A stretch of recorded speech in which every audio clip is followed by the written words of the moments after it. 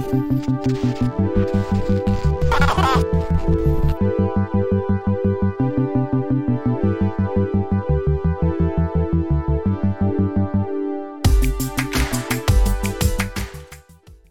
the NHL about to gain a new celebrity owner?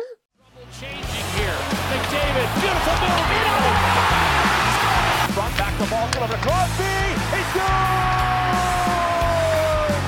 Crosby, 500! Watch this play between the legs, comes right back to him. But man, oh man, has his kid got some hands. The net, it looks like he's going for the old Michigan. He brings it up. Miller goes to knock it off. He shoots it in front. Oh, what a pass! Away, gains the zone around Kubalik. Back to Foligno. He scores! With a lot of mustard on it. Ovechkin scores! The Grade 8 Express pulls into third place all time.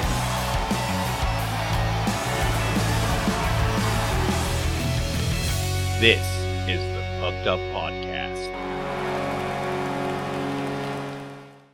Hello, everyone. Welcome to the Pucked Up Podcast. As always, I am Chris. Joined with me are two of my favorite ladies, Danger and Dee. I just shoved my straw in my teeth. Don't do that. That fucking hurts. Yeah, I bet that hurts. That sounds like a bad time, honestly. In case people were wondering what the look on my face was. Yeah, the abject pain that I was in. The look of shock. Ow. Yeah. Oh, fuck. Anyway. Yeah, it's been a little while since we've it has been. We've been here. Yeah. Well, back. Technically, we've only been off for a week because we did put out a super special episode. Indeed. You've only not seen us for a week. Yeah, that's true. I mean, I've still yet to. I can't decide if I like the orange pants that the Ducks rock with their reverse retro. I feel like it's a bit much. I feel like it looked better with... it's a lot of orange. It's a lot of orange. It is. But you know what? They can go hunting. They can go hunting. That's fair. That's very fair. Yeah. That's fair. But yeah, it's been a wild couple weeks in the NHL for sure. Always. When is it not though, Chris? Like, let's be real. For real. Like this season's been... Every week something insane happens. This week has been nuts, or this year in general has been nuts to start. I mean, right. You've got like Erik Karlsson doing Erik Karlsson things. Lots of players getting suspended. Like, oh my God. I mean, we'll get into that in a little bit. And I mean, most of them that I saw were There's deserved. bad boys. So. Also, we all want to send our love to Evander Kane after that scary injury. Very scary, and we'll talk about that a little bit too when we get into injuries. But thankfully, he's okay. But want to send our love and positive thoughts. Yeah, he's send our love out to him. He's Evander Kane. Like, it's you love to hate him, but you never want to see an injury like that. No, you don't want to see anyone have that. No, absolutely not. Super scary. Glad he was able to get it looked at and taken care of right away. Yeah, absolutely. Obviously, EMT in me was like, he handled it very well. You know. He knew right away. Yeah. Well, obviously, props to the Edmonton Oilers staff and the staff in the arena to quickly take care of that. The paramedics to jump on that because like those incidents, while they're very rare, do happen. Absolutely. So, absolutely. Like, thankfully, we just in Minnesota last year or the year before had a high school student die. Yes. Yeah. Well, that's happened twice in the NHL. Right. And but one of them he lived. They both lived. They both lived. Oh, did they? Okay. Yeah, they both. I knew at least one of them did because I was talking to a client of mine about it this week. And yeah, I mean, but the kid last year, I mean, so it's of course devastating. You know, I mean, he was a year or two older than my own son. Yeah. And my son's actually the one that texted me and told me about it. Yeah, it's wild how fast it happens. But yeah, it's rare that it happens. You don't want to see it happen. And unfortunately, it's one of those things where it's a risk of playing hockey. Yeah, that was part of the reason that TJ Oshie's brand War Road came out with, it's called Tilo. And it's like a cut resistant fabric. Because he was like, I was petrified of that happening. So like, I mean, it comes down like to your wrist, and I think it only comes up here, so your neck is still going to be exposed unless you're going to wear like a freaking ski mask on the ice. But it covers like your legs and stuff too, because I have pants for it as well. And so he was like, that was something that was super important, because as hockey players, we are, we're rolling around with knives on our feet, and our legs come up sometimes. Just because of the way we're going down, it's very dangerous. And so he wanted to make sure that he was providing gear that protects people as much as possible. Was it last year or the year before? Last year or the year before, PK Subban got his leg cut open. Yep. Mm-hmm. I think it was it was 2 years ago.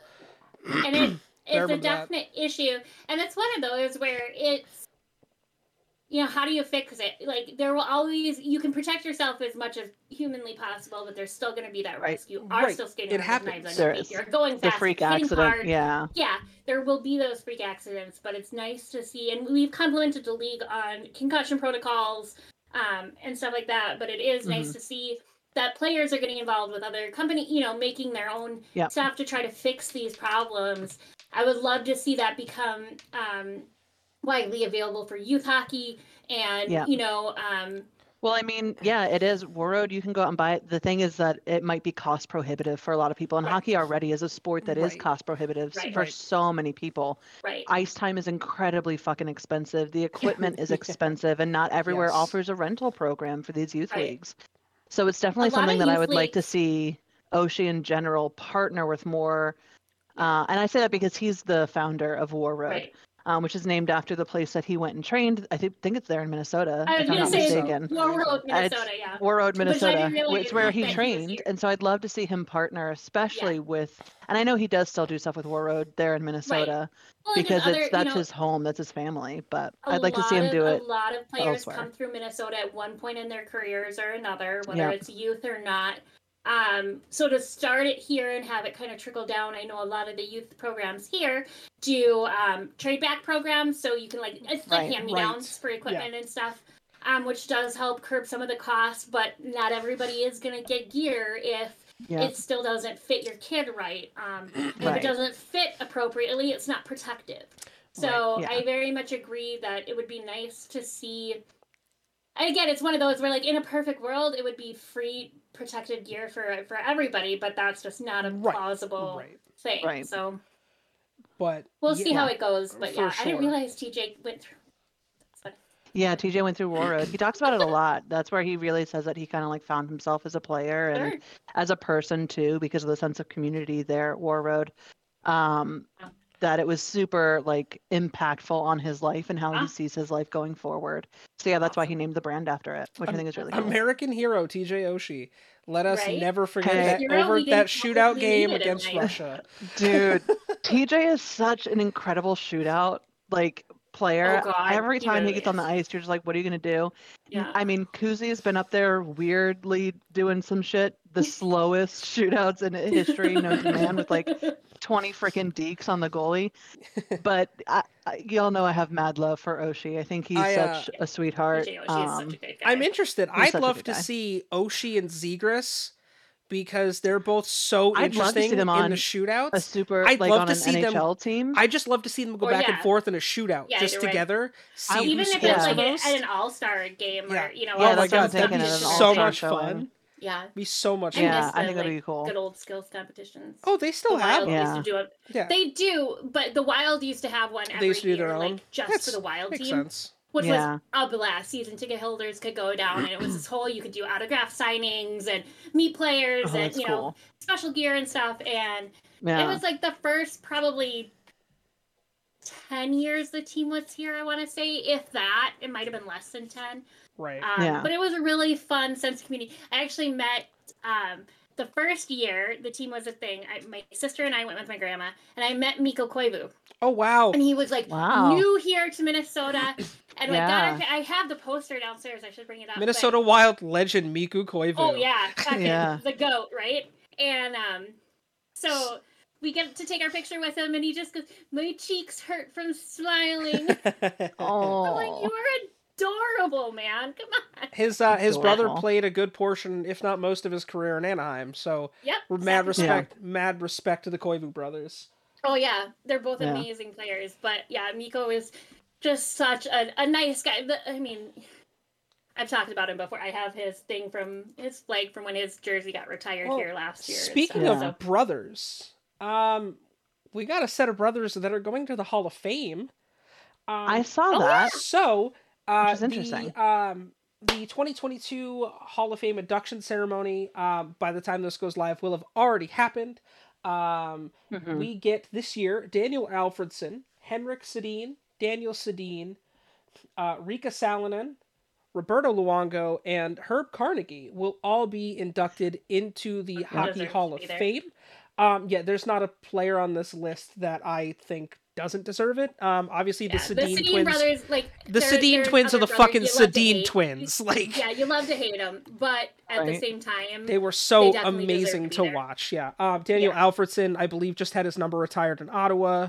But yeah, that takes place. I'm super excited. Again, I especially with you being my age, us growing up, obviously knowing how insane Luongo, Alfredsson, the Sedin brothers, that was our generation growing up and watching them be just all time.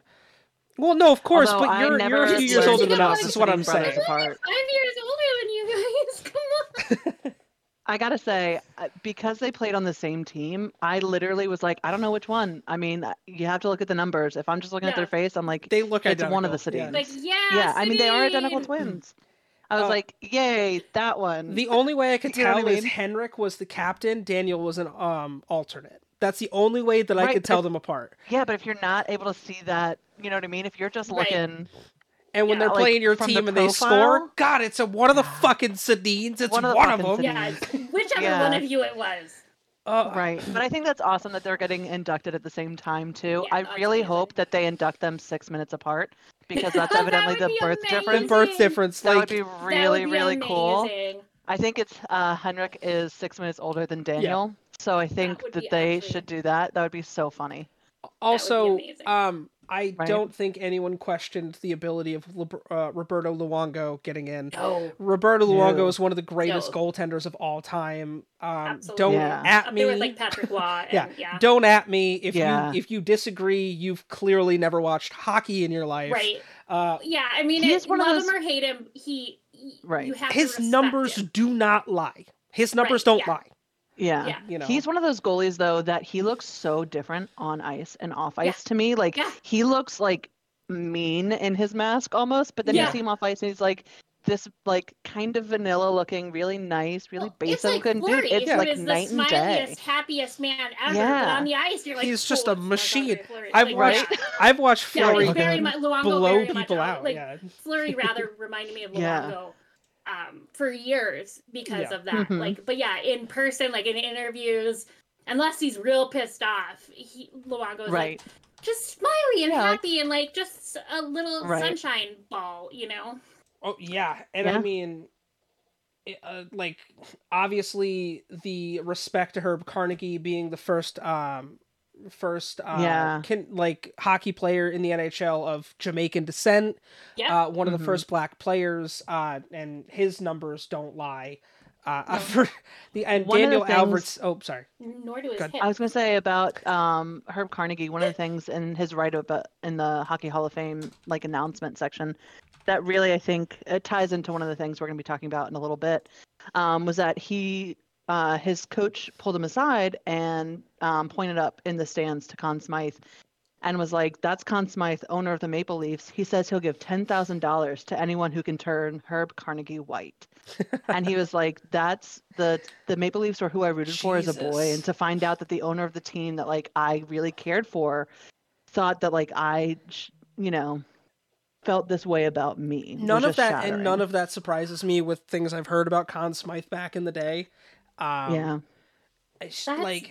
it's crazy. It's so crazy. Isn't it heartbreaking to hear that? Say, and especially back then too, because that was in 1938, so $10,000 in money then was a shit ton of money to be that player's great. It'd just be better if he was white.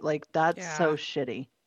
That's really shitty. Thankfully, we've come a long way. Well, props to players like Herb Carnegie and Willie O'Ree that really laid the foundation for players now, like obviously the recently retired PK Subban, Evander Kane, Matt Dumba, like Hall, those type of players. Hall? I don't remember his first name. He played for us for a while, and then I think he went to Dallas. I want to say was actually the first African-American player in Minnesota, but I might be wrong on that. This was years ago, but I'm pretty sure he played for the Wild for a season or two, and then went to Dallas, but just like everybody leaves us for. But that's a joke for the North Star fans out there. No, but yeah, it is, we have to be very thankful for that foundation that was laid, because people still will tell you hockey is not a sport for Black people. And I'm not saying that, but, no, it's very widely said. Hockey is a sport for whoever the fuck wants to play hockey. Yeah. And so to see people fight past that, because it's definitely a huge hurdle to overcome. And it's, it's not like, I can't skate backwards, and learning to overcome that. You can't change the color of your skin. And so for these men to be out there and really be willing to fight past everything to make their dreams come true is really impressive. No, you know who else broke some barriers, and speaking of, is Riikka Salonen. She is one of the most decorated females in hockey history. Right. Obviously being from Finland, I believe she won 13 medals across multiple different things, and her career stats are impressive, to say the least. Oh, absolutely. Especially when you think about how she had like a knee injury for a lot of the time and was in concussion protocol. In any sort of international and like professional play, she had 240 career goals. Wow. That's wild. So and there's nothing we can say about Daniel Alfredsson that no one's ever said. Right. So again, much props, much love to the 2022 Hall of Fame class. Everyone there has well above earned that bit. Absolutely. I agree. It's a hell of a list. I believe it'll be on the NHL Network, which sucks. I don't have the NHL Network anymore, so I'm hopefully gonna go to my buddy's house, and we're gonna watch it. But yeah, for sure. Yeah, they got a whole lineup of events. I mean, it started Friday. It's continuing through today. Tonight is the day of recording, Sunday the 13th. They have the Hyundai Hockey Hall of Fame Legends Classic. Yes. So that'll be really good to watch. And then tomorrow, on Monday, is the actual celebration, the induction celebration. Right. So tons of cool stuff. So I know we were just talking about the Hall of Fame stuff and the blatant racism that they face. And unfortunately, we're seeing that it hasn't gone away. I think anyone who exists in our world in general can see that. But recently, the Boston Bruins found themselves in, like, honestly, a really big scandal, because they very stupidly, without, it sounds like, the NHL's permission, decided to sign Mitchell Miller to a contract. Now, Mitchell Miller was previously signed to the Arizona Coyotes, and at that point, when that news broke, is when not all, but some of this information came out about a kid that he had bullied. And so the Coyotes eventually cut ties with him after saying that they were going to stand by him and help rehabilitate him. But as more information came out, they were like, you know what, we're done. Yeah. So the kid went and played elsewhere for a while, Miller, I mean, and then the Bruins picked him up and they're like, all right, we're signing him. And which prompted Gary Bettman to come out and be like, you may have signed him, but he's not fucking eligible to play. So y'all got to figure that shit out. We don't know if he will ever be eligible to play. So the Bruins came under some scrutiny because, rightfully so, even their own players actually were like, we were asked about it. And it was one of those things, by the time that we were asked about it, we didn't really have a choice.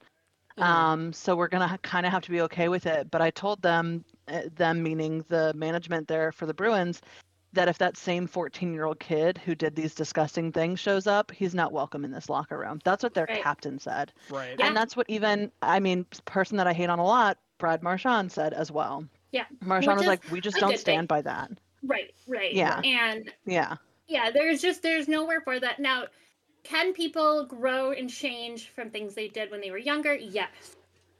Does that mean that without proving, and obviously this kid that he bullied is still in immense pain and going through this, and this has brought up a ton of things for him that he should not have to relive.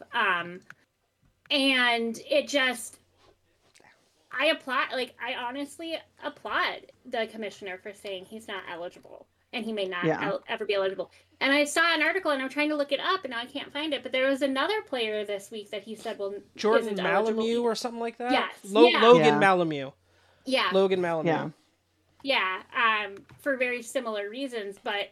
Well, and so like, I do want to talk, and this is sort of like, be forewarned if there's some stuff, this was very racial. The kid, Isaiah Maya Crothers, is Black, and a lot of the bullying centers around his race, as well as other things. So Isaiah is someone who has developmental disabilities. Yeah. And so from the first grade, according to Isaiah, because he released his own statement through the Hockey Diversity Alliance, from the first grade, Miller had been bullying him, had been using racial terms. I'm not going to repeat those racial terms here. I think you can all sort of fill in the gaps as to what they were. Things that you should not be using. They are very clearly slurs. And it's not something that you'd be like, oh, I didn't realize. Like this was not that long ago. This was 7 years ago. So whatever that math is, 2015, 2014. Right. Like, come on, you knew that was a racial slur by that point. Anyway, so he had done this from first grade through when this incident happened in junior high, and then it even kind of did continue into high school a little bit via Miller's friend group.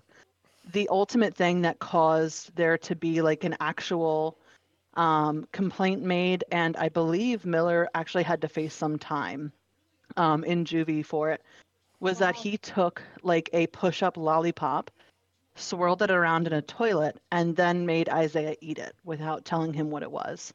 And then only after he was eating it, they told him that they had put it in a urinal. Yeah. Which is fucking gross. Absolutely gross. In addition to that, he wasn't allowed to sit and eat until he cleaned the entire table and had to say that I was his N-word in order to sit down and be able to eat with his classmates. And at which point he would also get food just thrown in his face. So we're talking about like, this is not the kind of bullying, which is, stuff that I went through, where people were like making fun of my hair and my weight and things like that, which is still awful and not great. We're talking about something that crosses a severe threshold. Oh yeah. And I'm sorry, but someone who did that consistently from first grade through 8th grade is not someone who's going to change overnight, and is not someone who's going to change when the spotlight is on them. You also know that what was work that needed to be done in the background. Like it's not one of those, oh well, they're just kids. Like, you know what you did.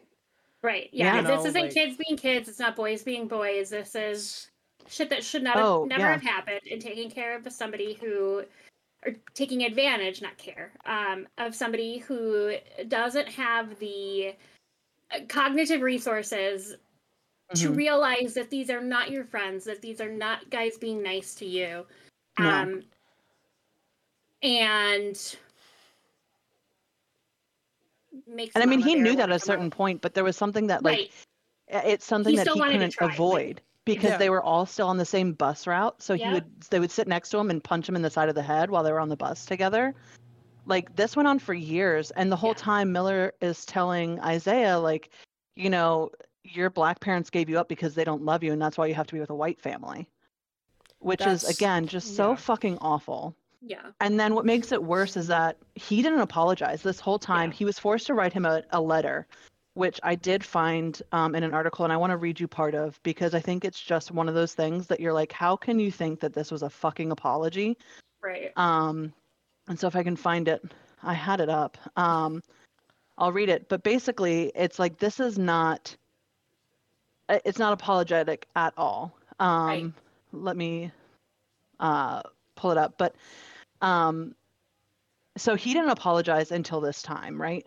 And then even when he did, what he did recently was when he knew that he was going to get the the call up to Boston. He messaged Isaiah on like Instagram and text message and Snapchat. And basically what it said was, at like when he finally got a hold of Isaiah, the first words out of his mouth were, "Why are you having your parents speak for you again?"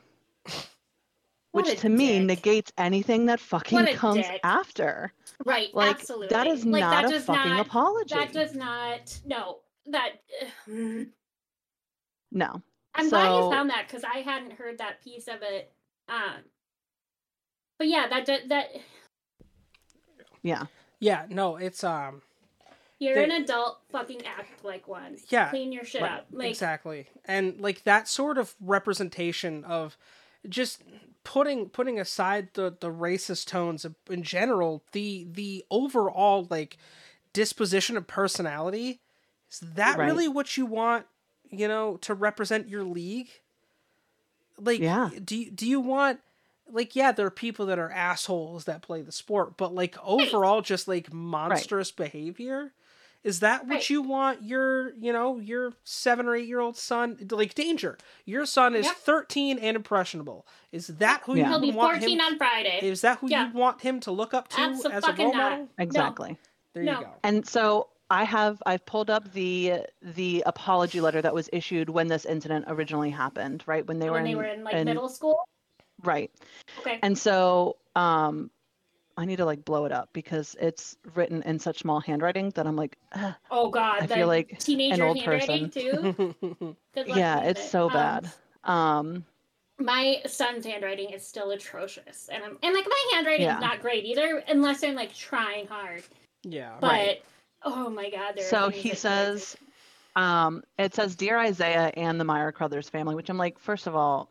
Okay, you obviously had help writing this. But anyway, I first want you to know how very sorry I am that we are here today, and mostly for causing you and your family any pain these last few years.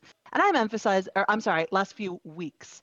Any pain these last few weeks. Remember, this kid bullied this kid from the first fucking grade. Yeah, and this is like 8th grade maybe. So it starts out with, I want to know that I'm sorry that we're here today, which is, I feel bad I got caught. And that I'm sorry for any pain that maybe happened, but only the pain that happened most recently. Right. Okay, so it continues. Isaiah, I know this must be hard to believe. I have and still do consider you a friend of mine. Full fucking Anytime shit. you have to say this may be hard to believe, it's because it's not fucking true, you dumbass. Yeah, bullshit. What I thought that would be a funny prank got bigger. I never want you to think that I have purposely picked you. We are just daring anyone to do it, and it was wrong and dumb. I was wrong. Which again, it's like you've been picking on this whole time. And nobody else did. Somebody and like forcing them are two very different things. Exactly. Yeah. And then continues. We have been friends for a long time, since grade school. Yes. Sometimes horse playing, or it's hard because there's no punctuation basically in this whole fucking letter. So we have been friends for a long time, since grade school. Yes, sometimes horse playing in the hallway, but also playing football or basketball together as teammates. Isaiah, I am so sorry for not being a good friend. I hope you still want to be my friend. I ask you and your family's forgiveness. That's the court-ordered letter that this kid wrote. At no point in there is there an actual fucking apology. No, there's nothing. And when it comes time for him to get pulled up into the Boston Bruins organization, he reaches out and says, "Why is your family still talking to you? I want to say I'm sorry, but I want you to know this isn't hockey related." Which to me, again, says this is because I'm getting a professional hockey contract. This is absolutely because you're getting a professional opportunity. I'm trying to make sure that I did not fuck up my entire livelihood and when I was a kid. And sorry, dude, you did. Yeah. Like, you did. You done fucked up, Ron. Yeah. You're out. So, there's no need for that. And going back to what you guys were saying earlier, there are quote unquote bully players, right? Right. Nick Delorier is one of them. Yeah. The first thing he did, he got traded to the Wild last season with a player, I think it was Middleton, that he'd go toe-to-toe with every time they played together. First thing Delorier did was, "Hey, can I take you out to dinner?" Yeah. Yeah. No hard feelings. They understand we're playing hockey. There's nothing, you might be pissy and say shit out of the locker room after the game, whatever. but there's no long-term test there, right? Yeah. This kid is just there's no need for any of this. No, and what really upsets me, now I will say Boston did do the right thing when all this came out. But what upsets me is that Mitchell's agent had come out saying like, hey, we're working with him. He's apologized to the family. He's done all this. We're getting him to work with these organizations. He's improved, blah, blah, blah, blah. So that's the message that they put out there. And of course, this is coming from respected people in a respected organization. So people believe it. Right. So Isaiah in his statement says, I'm now getting messages on all social media from people calling me a slow, another slur for people with disabilities, ass clown, and you stupid N-word, saying that I need help because of this coming back up. So it just hurts my heart that this is being brought up constantly and I can never move on from it. And so not only did Mitchell Miller bully this kid for the better part of a decade, he is now continuing to abuse him through his significant platform of privilege. And so I am glad that the Boston Bruins finally stepped up and realized that there was no reform for this kid, at least not currently. But I am eternally disappointed that they thought they could bring him on without doing full due diligence and checking with that fucking family first. Well, they released him. That was their first day they signed him. Like, it wasn't even like a multiple day thing. The day they signed him, they released him.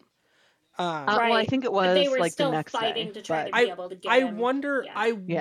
Part of me questions. Like, I do want to give the Bruins organization the benefit of the doubt in the sense of, I wonder how much they knew. Like, if there was a lot of the stuff. They were doing how it blew up. I'm guessing that at least Isaiah's family had said something, because if they, I mean, were right on top of attacking him the second so he got brought up. So they had to have known he at least was in there. That's why I'm questioning. Well, so they had actually knew, but... No, the Bruins had been courting Miller for a while. And they're like, we got to dig into like what you're doing.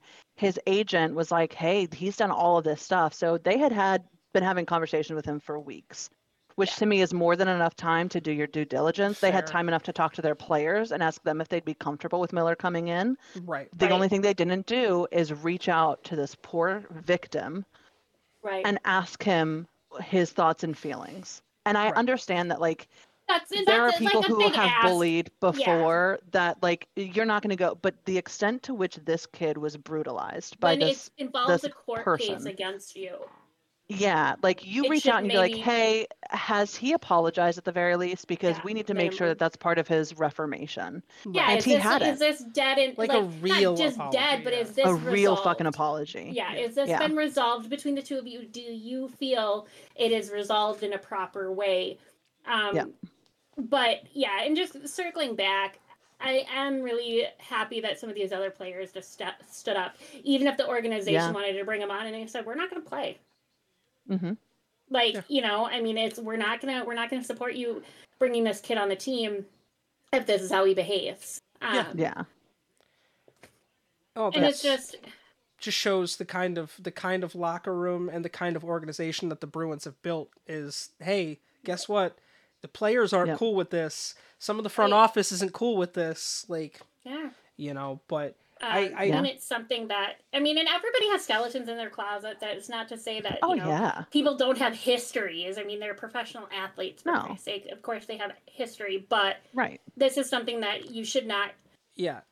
There's a difference between getting getting arrested in college for, you know, for throwing a party. On you or something. Like just blatantly, you know, and I can't even. It's beyond bullying. Like, that's just it truly is. So, and it's one of those things. I firmly believe in reformation. I believe that people are capable of change. Yeah. I believe that if they're given the resources, people who grow up in racist families are able to change their mindset. I firmly believe that. But I also believe that in order for me to accept any of your apologies on any of those matters, that you have to outwardly show your change for a significant period of time. Yeah. Right. To the point where it's like, I'm convinced now that this wasn't a blip, so you can, you know, get your name off of the, like, offender do not even fucking go there. Yeah. Yeah.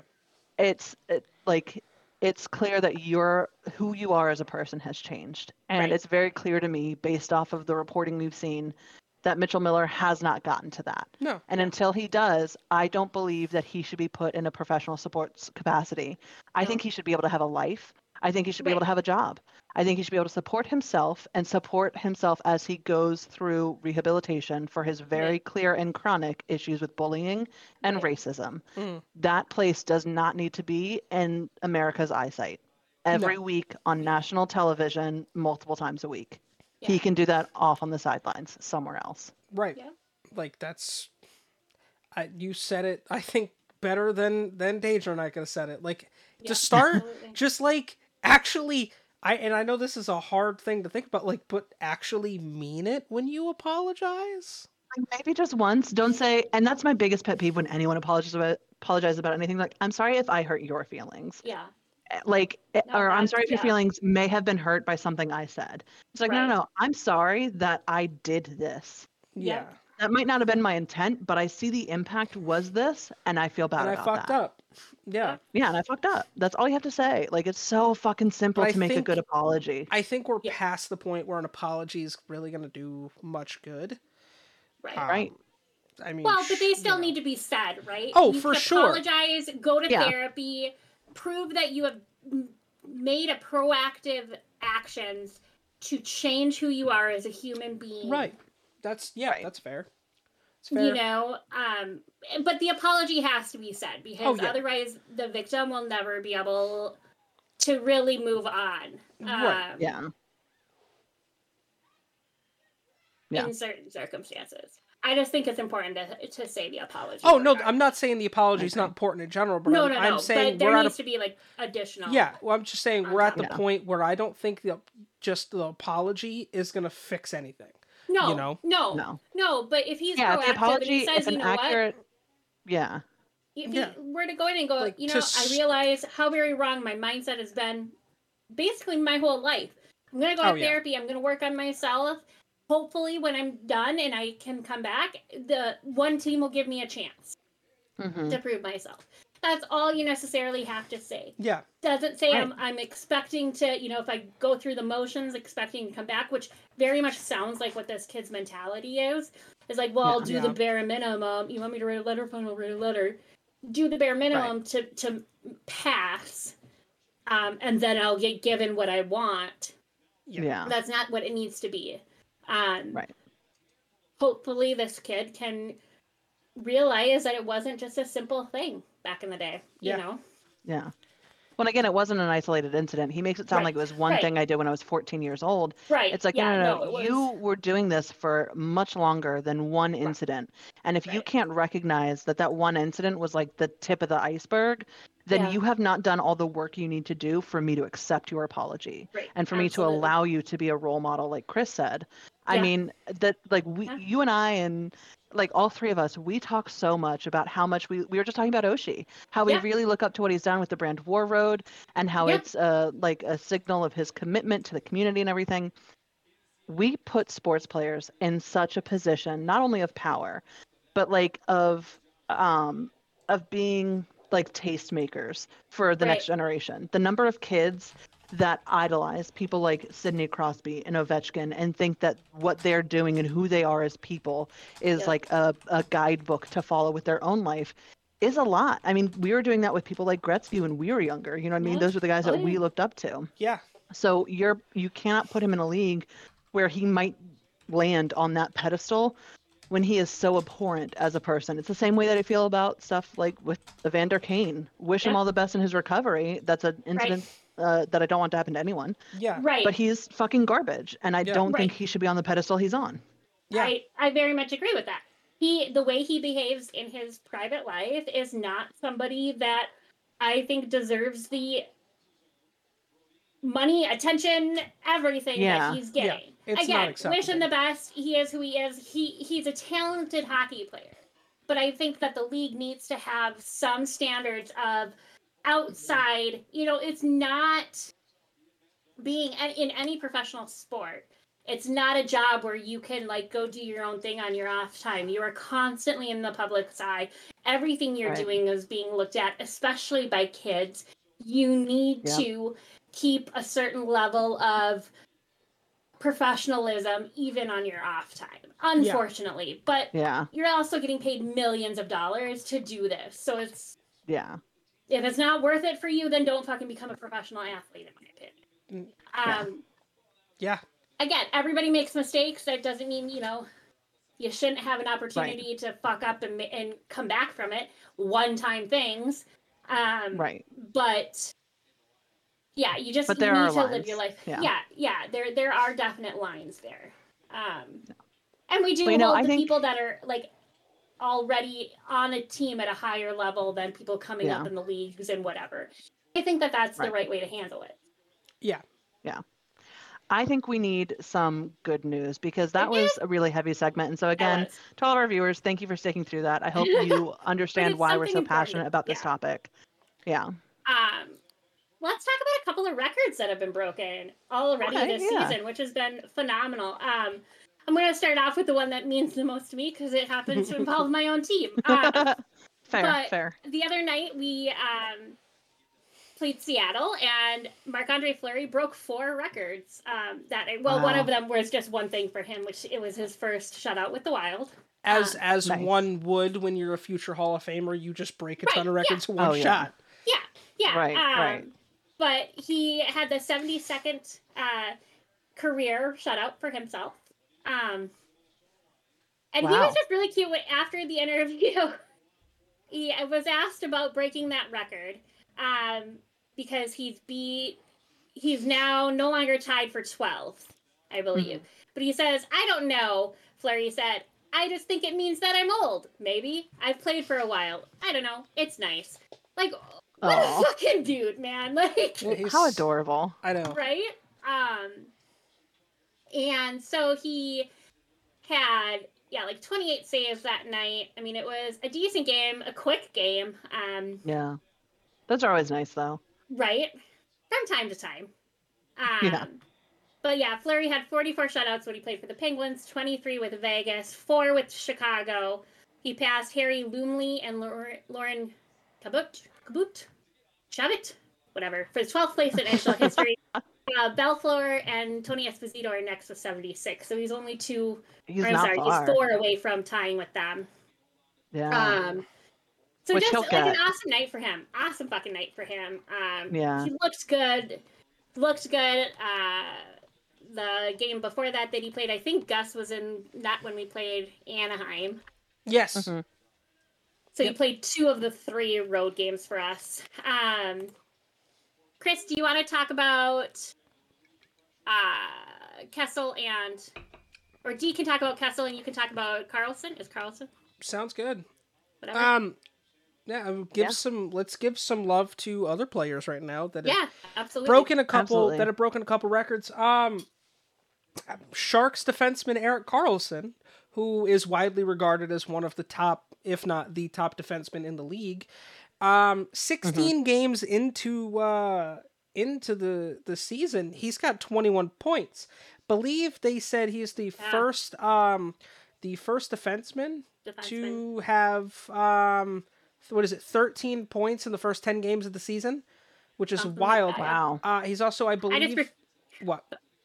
I was going to say I refuse to talk about him because we're playing the Sharks tonight. Go ahead. Hey, listen, the Sharks, again, one of my least favorite teams, but you gotta show love. You gotta appreciate it, I just couldn't remember all the specifics. And I believe they said during the broadcast a couple weeks ago that he is the first Sharks defenseman ever to score a hat trick. The dude he missed a bunch of time last year due to injury. His time in San Jose hasn't exactly been stellar, but god damn, he's on a tear right now. Much love to Erik Karlsson, man. The guy is ripping it up, and it's fun to watch him for sure. Yeah, absolutely. And another person who's broken a record recently is Phil Kessel with the Vegas Golden Knights. He has now passed Keith Yandel for a number of consecutive games played. So he passed it at 990 games consecutively played. He's approaching 1,000 at this point. I think we're which is even bigger. I think we're it's super, super close. 999 or something like that. So, it's insane. Do you understand how wild it is that back-to-back years the Ironman record broke? Keith Yandle broke that record last season. Wow. Yeah. Last season he broke that record. Like, it's wild to think that in back-to-back years we've seen the Ironman record drop. And I don't think it was a question of whether or not Kessel was going to get to it. It was just when. And I think it's going to be super special.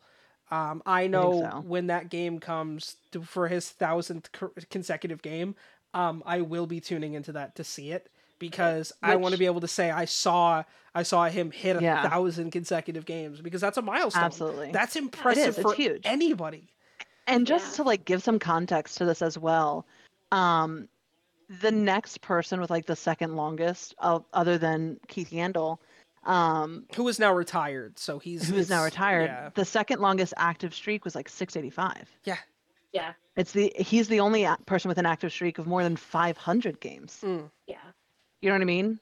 Like, that's insane. The third longest streak, like, of all time, so these are not people who are active. That's talking about active streaks, is Doug Jarvis, who played 964 straight games. He's in third place because, again, Keith has now been bumped to second.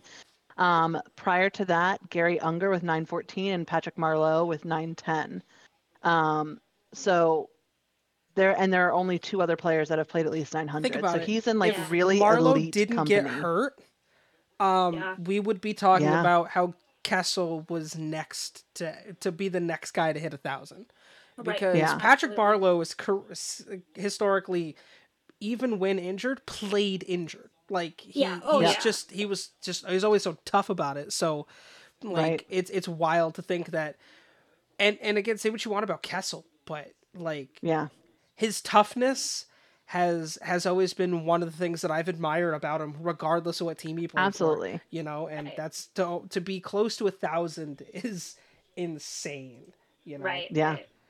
Absolutely. The last big one to talk about, I think, is Ovi's record. What record hasn't he broke? Well, yeah, but the like Ty and Gordie Howe, like that still cracks me up. And absolutely. but didn't he just break another one too? He's broken so many records. No, but like in the last terms week, of I'm talking. I know. Like, I have. I can pull it up really quick on my phone because I know exactly where the tweet is. Okay. Because that's how I track things, is in tweets. 100%. I don't use Twitter, but I track so much shit on Twitter just because. Same. Like, hockey Twitter is just a different place. You know what I mean? It really is. Hockey Twitter is, in fact, a lot. That is. I feel like I need a whole separate Twitter account for hockey Twitter, because I started like on my Twitter to follow wrestling stuff for Matt. Right. And so wrestling Twitter is one whole ass thing. And then you get hockey Twitter in there. Yeah. And then there's like gaming stuff kind of meshed in the middle of my Twitter feed. Right. So I'm like, I kind of need to separate it all up. The other things that he's done, so he also has scored on 163 different NHL goaltenders, which is insane. That's crazy. Like, absolutely insane. So let's see. 163rd, so that's and that was his third consecutive new goalie that he scored on. It marks the 7th instance in his career in which he has scored against a new goaltender in 3 or more consecutive games. There's also another goal that he broke as well.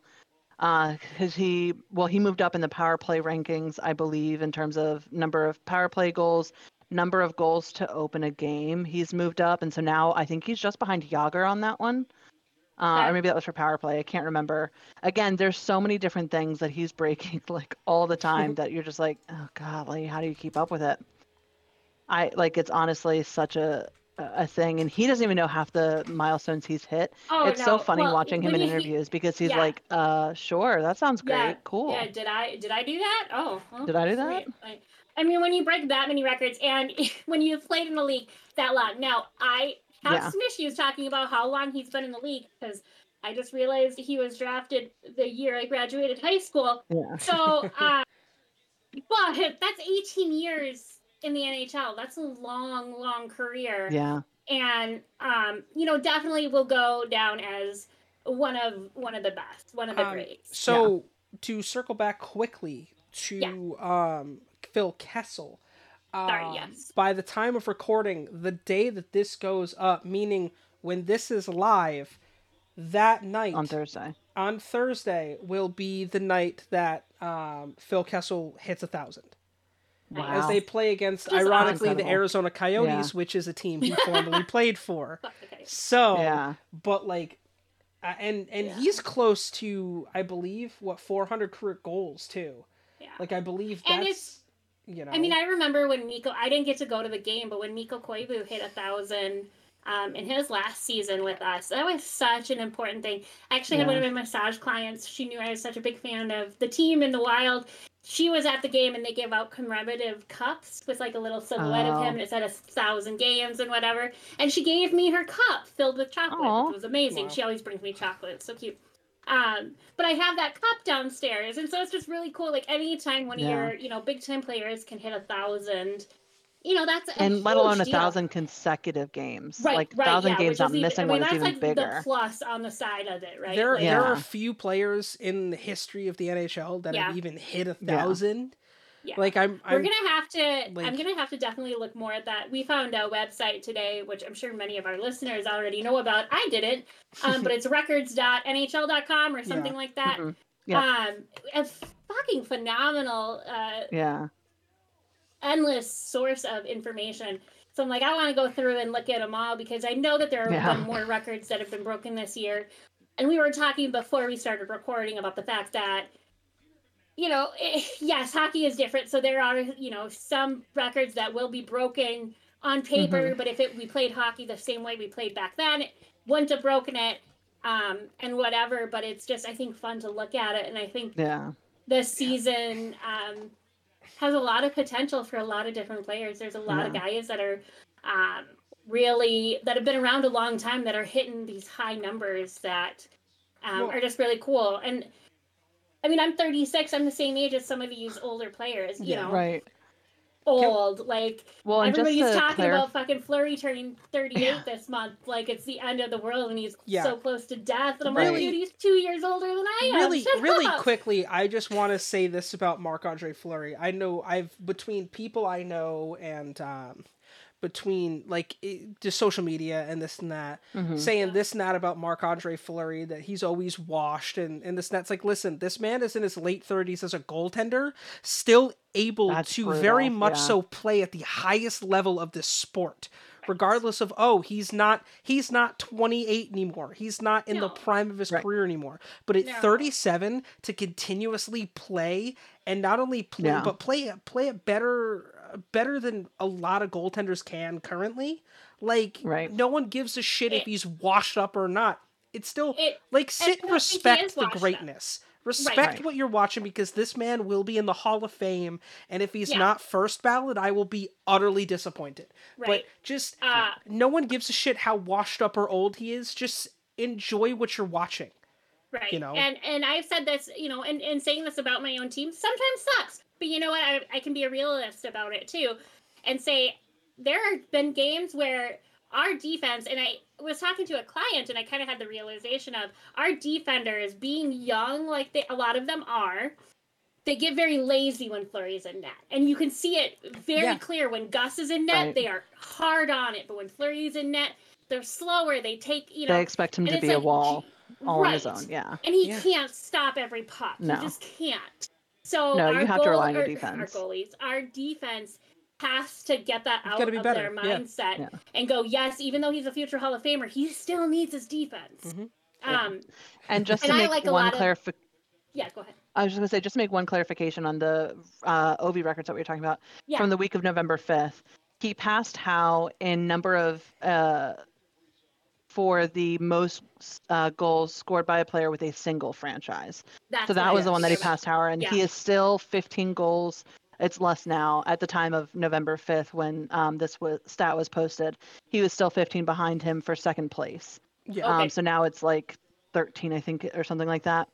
Additionally, like I said, 162 goaltenders. Only Jaromir Jagr with 178, Patrick Marleau with 177, and Mark Messier with 164 are like left.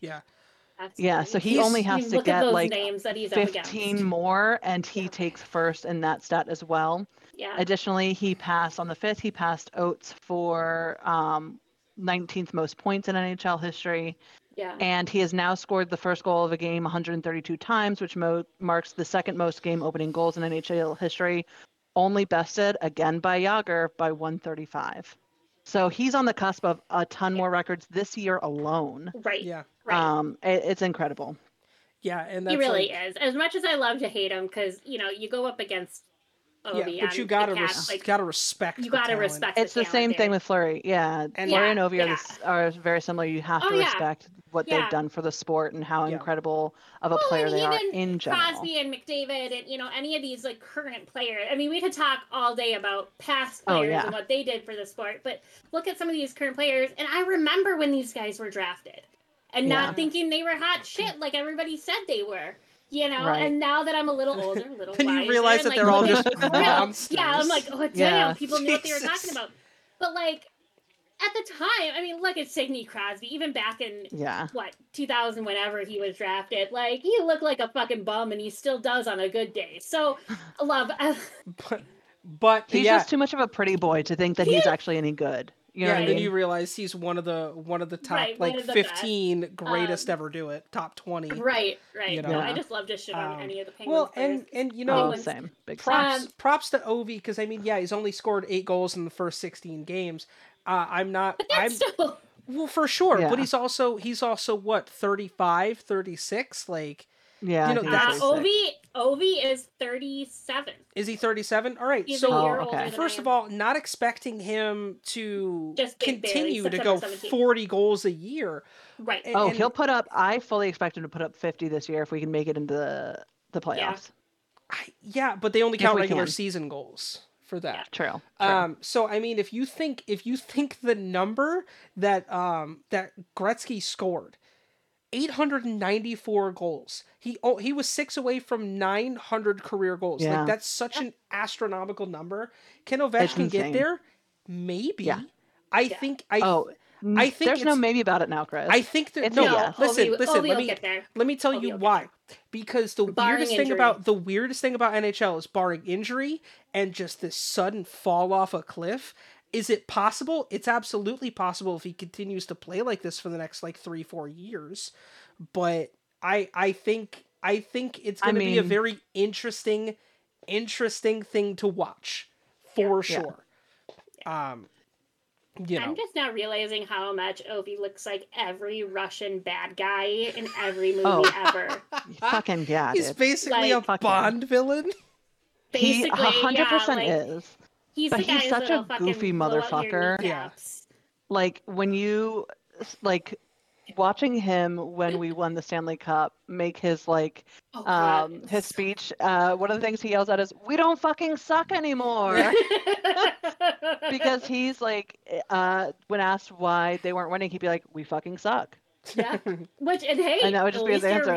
I do love the commercial he's in with Backstrom. He goes, "Well, something happens to me. Who's back you gonna pass the puck to? What then?" What? And that's his wife Natasha in that too. That's awesome. It's so cute. Speaking of the league's Batman villains, can we talk about the fact that Jake Ottinger has a 1.8 goals against average? Dude, the Stars have such a stud. What is his record right now? He's got 2 losses this season. In 9 games played, he's 6-2. That's impressive. 1.8 goals against his save percentage, 938. He's got a shutout. The dude is a beast. Yeah. And he's 23. Right. Crazy. You want to talk about a team I'd be afraid to play right now? I'd be afraid if I'm an offensive, threat. I'd be afraid to play the Dallas Stars right now because this guy is. He's got, what is it? Shots against 242, goals against 15. Yeah. Out of 242 shots he's blocked. No, he's a fucking beast. 15 have gone by. He's a wall. Yeah. Now we're going to go into the question of the week.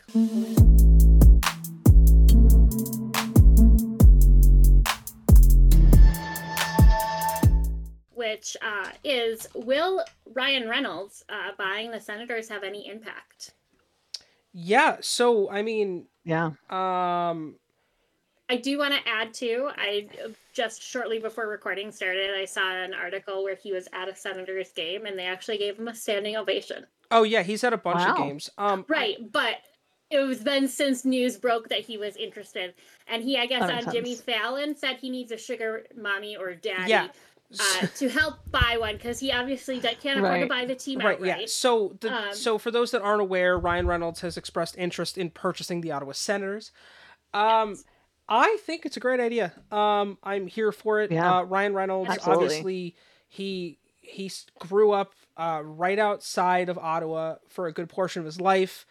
He was born and raised in Vancouver, but grew up in Ottawa for a good, or near Ottawa. So the city's special for him. I thought it was flip-flopped. No. I thought he was born in Ottawa. Okay. No, he's born. Yeah, he's born in Vancouver. But I think that's a huge thing for the league. I think that's great for notoriety, especially the team everything he fucking touches. Yeah, and especially for a team that's trying to reestablish themselves as, not a joke of a franchise. So I think there is nothing but benefits to this. I 100% am here for it. There could not be a marrying of two things I love more in this world than Ryan Reynolds and hockey. So, agreed. I'm here for it 100%. I think that having because there's been this conversation too about potentially Dan Snyder selling the Washington Commanders, which good fucking riddance. Fuck you, Dan Snyder, on so many different levels. Right. But there's been a lot of talk about who he's going to sell it to, and people like Jay-Z have expressed interest in purchasing the team. And so I think anytime you have mainstream celebrities, especially people like Ryan Reynolds, who are beloved by basically everyone, you're bringing so much more attention to the sport, because people are going to want to know what happens to the team once he purchases it. They're going to follow it. They might show up at games hoping to catch a glimpse of him. And I think it's super helpful for the younger demographic as well. My parents aren't going to give a shit if Ryan Reynolds purchases the Senators, but people my age will. Oh, and so 100%. I think that it helps bring eyes to the sport. So I think it's only a good move if he does. Well, and hopefully he can get that funding. Told my grandma tonight, I go, have you heard this yet? And she had no idea. No, she is from Canada. She's from Alberta. Yeah. But she's like, that's really cool. She's like, that would be really nice. I was like, see? Yeah. But yeah, so some older people might totally be into it and some might not be. So yeah. But yeah, I just think that it's such a great move for everybody involved. And like I said, in my opinion, everything he has touched is gold. Agreed. He's a badass. If you guys want to submit a question of the week, let us know in the comments. Hit us up on social media. We'd love to hear from you guys for sure.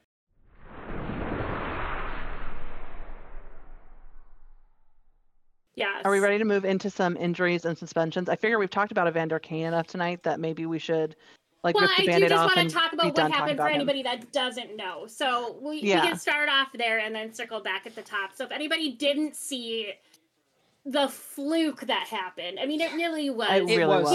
He got. It wasn't even like a dirty hit. He got hit. He fell back. His arm went out. Kind of. Y'all can't see. His arm went out.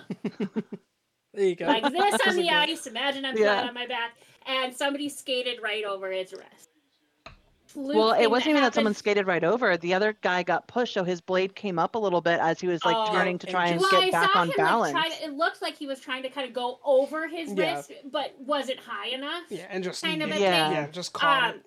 Yeah, it just happened to catch the edge of it, like we were saying earlier. Those skates are fucking sharp. Yeah. Literal razor blades. And so he, last I heard, does have to have surgery on that wrist. I believe he already there was a tendon severed or whatever. Yeah, he already had it. But this does say he's expected to be out until at least February 27th. Yeah, but it's 3 to 4 months. At least there's a date for rehabbing it.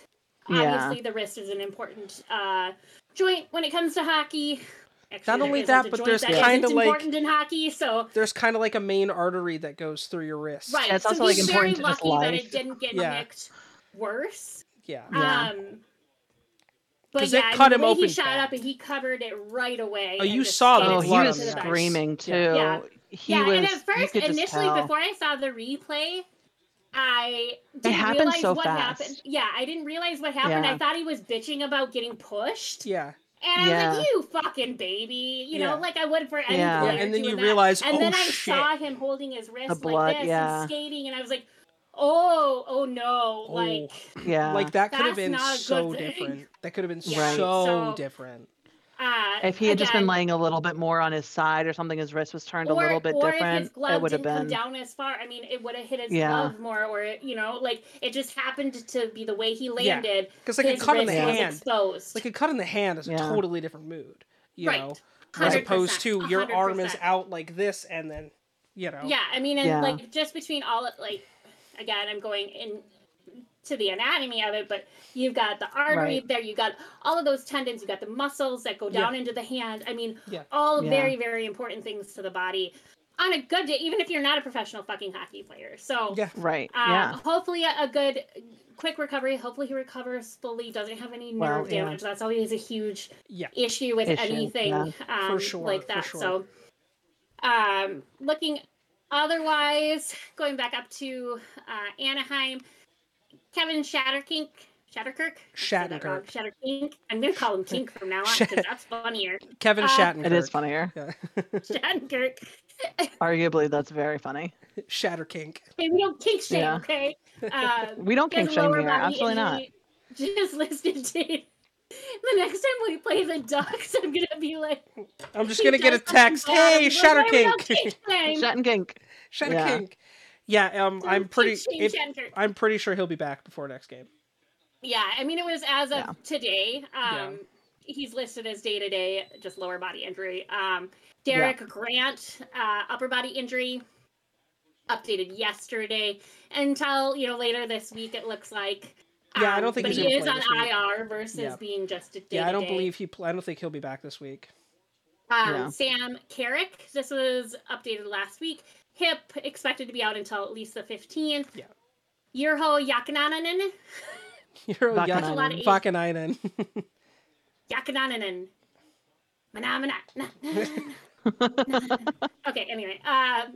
Undisclosed injury. I feel like we talked about him before. I don't know if it's the same issue. Yeah, it's the same thing. I don't expect him to play for most of the season. Right. Is he the one having like visa issues? Yeah. Okay. And Jamie Drysdale, shoulder injury that happened. Well, it was updated on Halloween. Expected to be out until at least March 1st. There's a chance he may not play this year, the rest of the season. That's a huge loss. But you never want to say somebody's out for the entire season until absolutely know it. But that's a nasty injury. Right. Yeah, that's a huge loss for Anaheim's defense. The kid's so talented. Yeah. Right. Then we have Jacob Chirin. I can't say his name right. We just said Chick-fil-A? That one. Chick-fil-A. Wrist injury. Expected to be out until at least Thursday this week, the 17th. Like we were saying earlier, maybe he just doesn't want to play for the Coyotes anymore. He's 100% doesn't want to play for the Coyotes. Would you? No. I mean, have you seen their locker room? That should have been an entire topic this week too. Jesus fucking Christ. Didn't they beat one of our teams recently though? They beat my team, and believe me, I was beyond. I think did they beat the Ducks too? Probably. Everyone's fucking beating the Ducks right now, so. When I brought that in, I totally thought that it was the Ducks. But now I'm thinking I remember going to my grandma going, he is going to be so mad the Caps. I was so mad. I was so fucking pissed. Yeah. I don't know. We might have lost to him for all I fucking know. Whatever. So Connor Timmins also out upper body. Nick Schmaltz upper body. Expected to be out until at least December 1st. So again, I'm not sure 100% what happened there. Zach Cassian lower body this week, hopefully coming back. Andrew Ladd knee. Expected to be out until January 17th. It sucks. Wow. Is that where Ladd is now? With Arizona? Yeah. Oh shit! Yeah. I didn't even know that. I didn't know that either. But apparently, according to CBSNHL.com, Derek Forbort, that's a funny name for Boston, has a finger injury expected to be out until at least December 7th. I think he broke his finger or something.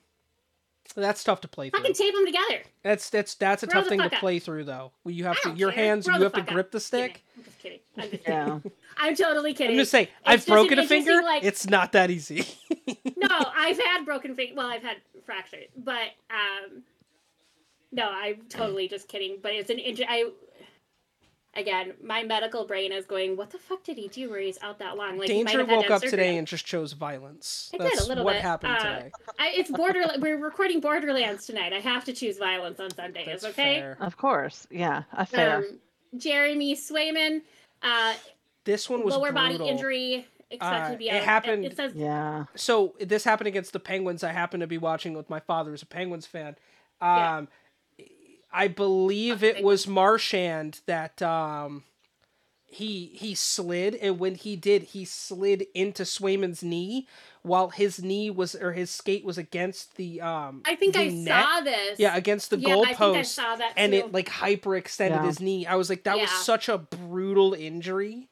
So I'm hoping he comes back really quick, because that was awful to watch. It's a fluke kind of an injury where it was just the comedy of errors that led to it, I'm sure. But I think that's the one I remember seeing. And then Philippe Flop, undisclosed, out this week. Sorry if anybody watches that Indian dad. There's a dad joke they say about Philippe Flop. For the Sabres, we have Kyle Okposo. Okposo. Okpoko? Yeah, Acapulco. With an undisclosed injury, expected to be out until at least this week. Doesn't say that he's on IR though, so and it doesn't say day to day. I don't know. Yeah. Henry Yokikaru. I think so. I don't actually know how to pronounce that one. The Yokester has a face injury. Yokester. This reminds me of the Mighty Ducks. Yeah. Goldberg. He is on IR with a face injury. Didn't see what happened there either. Clearly, I didn't watch a lot of hockey. I know he's got a facial fracture. Oh. Ouch. Fuck. Probably out until at least this week. It says November 15th. Matthias Samuelsson, lower body, expect to be out until at least the end of this month. It says November 30th. Ben Bishop, knee injury, still. He's out long term. Yeah, out until August 1st. So he won't play. He's not playing this year. He's not going to play this year. Hopefully it's not I don't know how old he is. Hopefully he's not an older goalie where that could be career. Bishop is 30. Yeah. He was born in 86, so 30. My age, 35? So 36. So that could, depending on how bad of a knee injury that could be. Hopefully not, though. His birthday is 2 days before mine. For Calgary, we have Oliver Kylington. Personal issues out until at least the 17th of this week. Same thing, because November 17th is this week. Michael Stone, also undisclosed, expected to be out until at least November 14th, so tomorrow. Both of them are listed as being on the IR. Carolina, we have Frederick Anderson, lower body, out until at least November 14th. Oh, they lost Freddie. That's not great. Yeah. But it was as of Saturday the 12th, so it's a quick turnaround, ideally, hopefully. But that just also might be that they don't know, being that it happened or updated yesterday. They may just not know what's wrong yet. So right. Teuvo Teravainen. Close enough. Upper body expected to be out till at least the 19th of November. Case. I don't know how to say it. Andre Kasha. I know this because he played for Anaheim. Andre Kasha. Spell your name, no, I'm just kidding. Concussion protocol expected to be out until at least November 14th. We're going to change this segment from injuries to Danger roasts everybody's names. Only because... Same thing. They deserved it. How dare you spell Andre with a So, no bullshit, this is one of my favorite like favorite things when we record the podcast, because I just laugh because Danger, like when she doesn't get it right, she just makes fun of their name, and I'm like, all right, or this is so comical, or make shit up. I'm like, this is I love this segment. Like, and so it's not to be disrespectful, so don't at me. Like, it's purely there are some names of like my mild dyslexia and not knowing how to say shit properly. I just can't say. Unless you're hearing it every week on a broadcast, then And not only there are some people like on my own team that I'm like, come out here and do this, guys. Hockey names are insane anyway. So like, oh yeah. What do you want? It's like I literally I will tell you. It'll give you an idea into my psyche a little bit. I could not say the word statistics until I was over 25 years old. Statistics, it's tough. It was statistics. Close enough. Statistics. Because my brain couldn't separate out the You shorten it up. Just say the T's and the S's. Yeah, and imagine how hard it was when I was forced to take statistics in high school and college. Yeah. Oof. But anyway, Andre Kasha. Concussion protocol. Again, we've talked about concussions a lot on the show. Hopefully, and thankfully, one thing we praise the league on a lot is the fact that they really their concussion protocol. They're one professional sports industry that does miles ahead of the NFL. Yeah. Still not perfect, but miles ahead. Let's see. Pacioretty? Hey, she got it right. Yes. Yeah. With an Achilles issue. I think we've talked about him before. Again, we hate to see Achilles he's out injuries long term, here. I believe. Yeah, it says at least February 11th. Yeah, October 11th. I couldn't remember when we recorded our last show. So yeah. If we talked about him or not. And then Jake Gardner. Gardner. Yeah, right. Yeah, close enough. You're good enough. I won't roast whatever. Expected to be out until at least July 1st with hip injury. One of the, and he's a defenseman. I know we talked a couple of episodes ago about how many goalies have hip injuries and stuff. But to see a defenseman with a hip injury is a big deal. There are a lot of defensemen out. Yeah, there are. For Chicago, we have Jason Dickinson. He's a dick, I've heard. Out with just an illness. Get out. Get out. Sorry. I'm not going to say the other jokes that came to mind. That was so bad. Yeah. That was so bad. Hey. I'm here for it. Yeah. I mean, come on. It's not the first time he's heard that fucking joke. It won't be the last either. Stalock, former Wild player, out concussion protocol. That happened last week. Oh. So, hate to see it. Stalock's a great goalie. Oh, yeah. He's getting better. He was...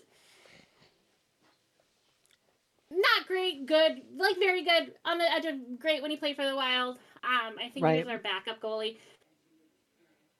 But I'm glad to see him, flourishing. He killed it against the Wild when we last saw him. So hopefully he comes back from that pretty good. Tyler Johnson, got that one right. Hey, you know what? This is one whole team. I'm going to say them all correct. Yeah. Good. Paper. Tyler Johnson's the whitest name on the planet, so... No, the next one is ankle injury, IR, expected to be out until at least the 14th. Again, that happened last week, and assuming that just means they don't know for sure if it needs surgery or not. Seth Jones is our last Chicago player. You know what the funny part is? He's black. But it's if you're going to talk about, you know what I mean? White names, Seth Jones. Yeah. Legitimately, Jones is a very white, it's next to Smith, okay? So... Although there are a lot of black people with the last names of Jones and Smith. It's the most common last names. Right. That's super funny. Did not know he was black. Doesn't matter that he's black, it just makes it funnier. Thumb injury expected to be out until at least the end of this month, so November 27th. Yikes. Broken again? Do you think? Sprained? Bad sprained thumbs can be funky. I believe he broke his thumb. Yeah. I believe he broke his thumb. Which hurts. Going on to Colorado, who is fucking falling apart from the looks of it here. These are all recent injuries, it looks like. Dude, I don't even want to hear about falling apart because we'll get there. When two of your top players are that are either on the IR or close to being on the IR, that's not great. So we've got 3 other players are all day to day. Samuel Girard. Lower body, Sample Ranta. That's a fun name to say. Undisclosed day-to-day. And Curtis McDermott. And yes, it's McDermott. It is McDermott. That's the funniest part. Dermid. Yeah, it's not a Dermot. Like, what would make sense? Right. Again, just roasting the names here. Byram? Yeah. Yep.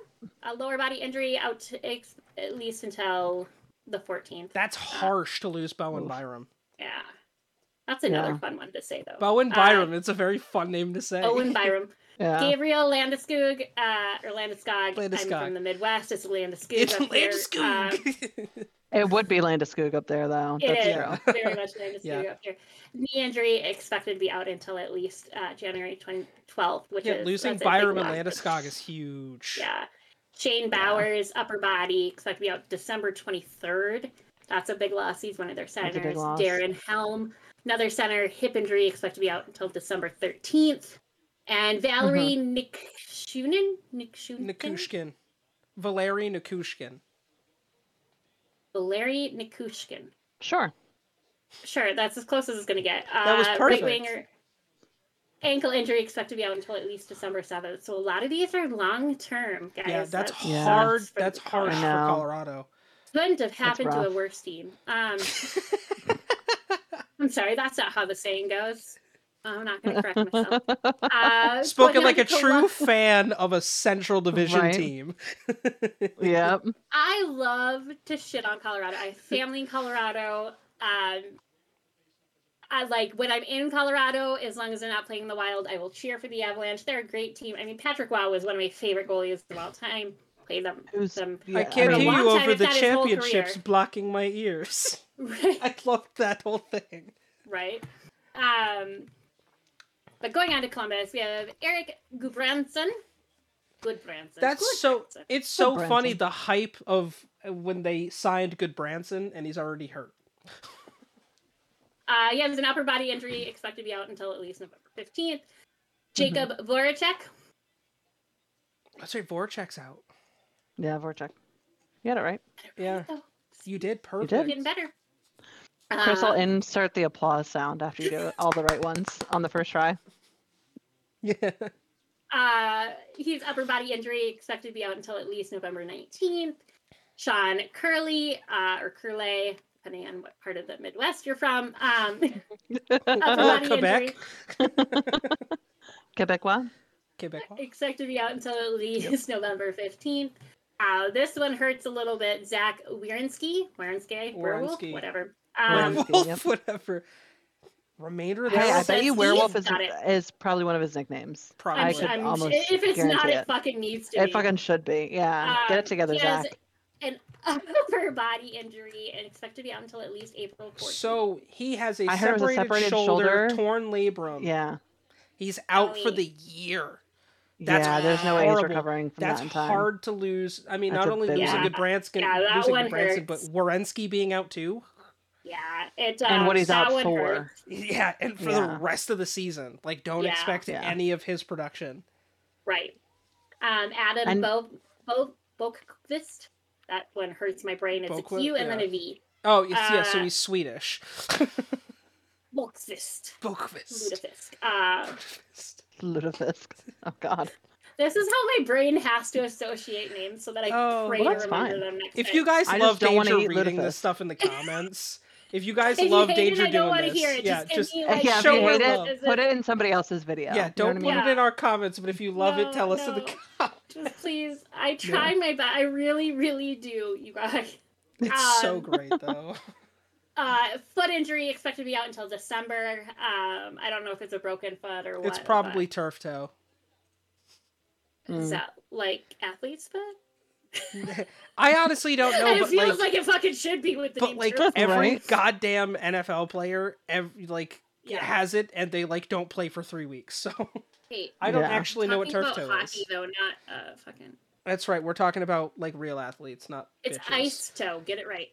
Yeah. It's that's called frostbite, Danger. It's called frozen water. That's called frostbite. Nick Blankenberg, ankle injury, expected to be out until mid-December. That's a good last name. That's a great Blankenberg? Last name. That's a great last name. Justin Danforth. expected to be out till at least May 1st, so basically the end of the season. Shoulder probably. He also has a torn labrum. Yeah. That's 2 players on the same team with the torn labrum. So he's getting surgery. He's out for 6 months. Yeah. Minimum. And they always try to be so optimistic with these return dates. Oh, and I know. They just, torn labrum, you don't want to rush. Change it. Never, ever do you want to rush that. No. So a lot of these players, we've already talked about, and we will keep talking about because things update with their status. Right. Just fucking deal with it. You get to hear me struggle through their names again. For Dallas, they only have 1 player hurt right now. Dennis Diurnoff? Yeah. I feel like that's right. Upper body expected to be out until at least the 15th. I have a list that says Nick Canemo or Camino. I don't know, too many fucking A's. He's on long-term IR. Yeah. So there's no discussion. This is through ESPN. So this was updated on the 7th. This guy, I haven't heard the name Elmer since I worked in assisted living buildings. But for Detroit, we have Elmer Soderblom. Or Blom. Undisclosed injury. He's just day-to-day. Jake Wallman, shoulder, day-to-day. He'll probably play at some point this week. Yeah. Tyler Bertuzzi. Hate to see it. Hand injury. Expected to be out until at least November 15th. Right. Again, I'm assuming that this is more just update days. Yeah, it says that he may be ready to play against Anaheim on Tuesday, but they're not quite sure. Okay. Right. Matt Luff is a wrist injury. Expected to be out until January 19th, so probably a surgical situation there too. Yeah, probably.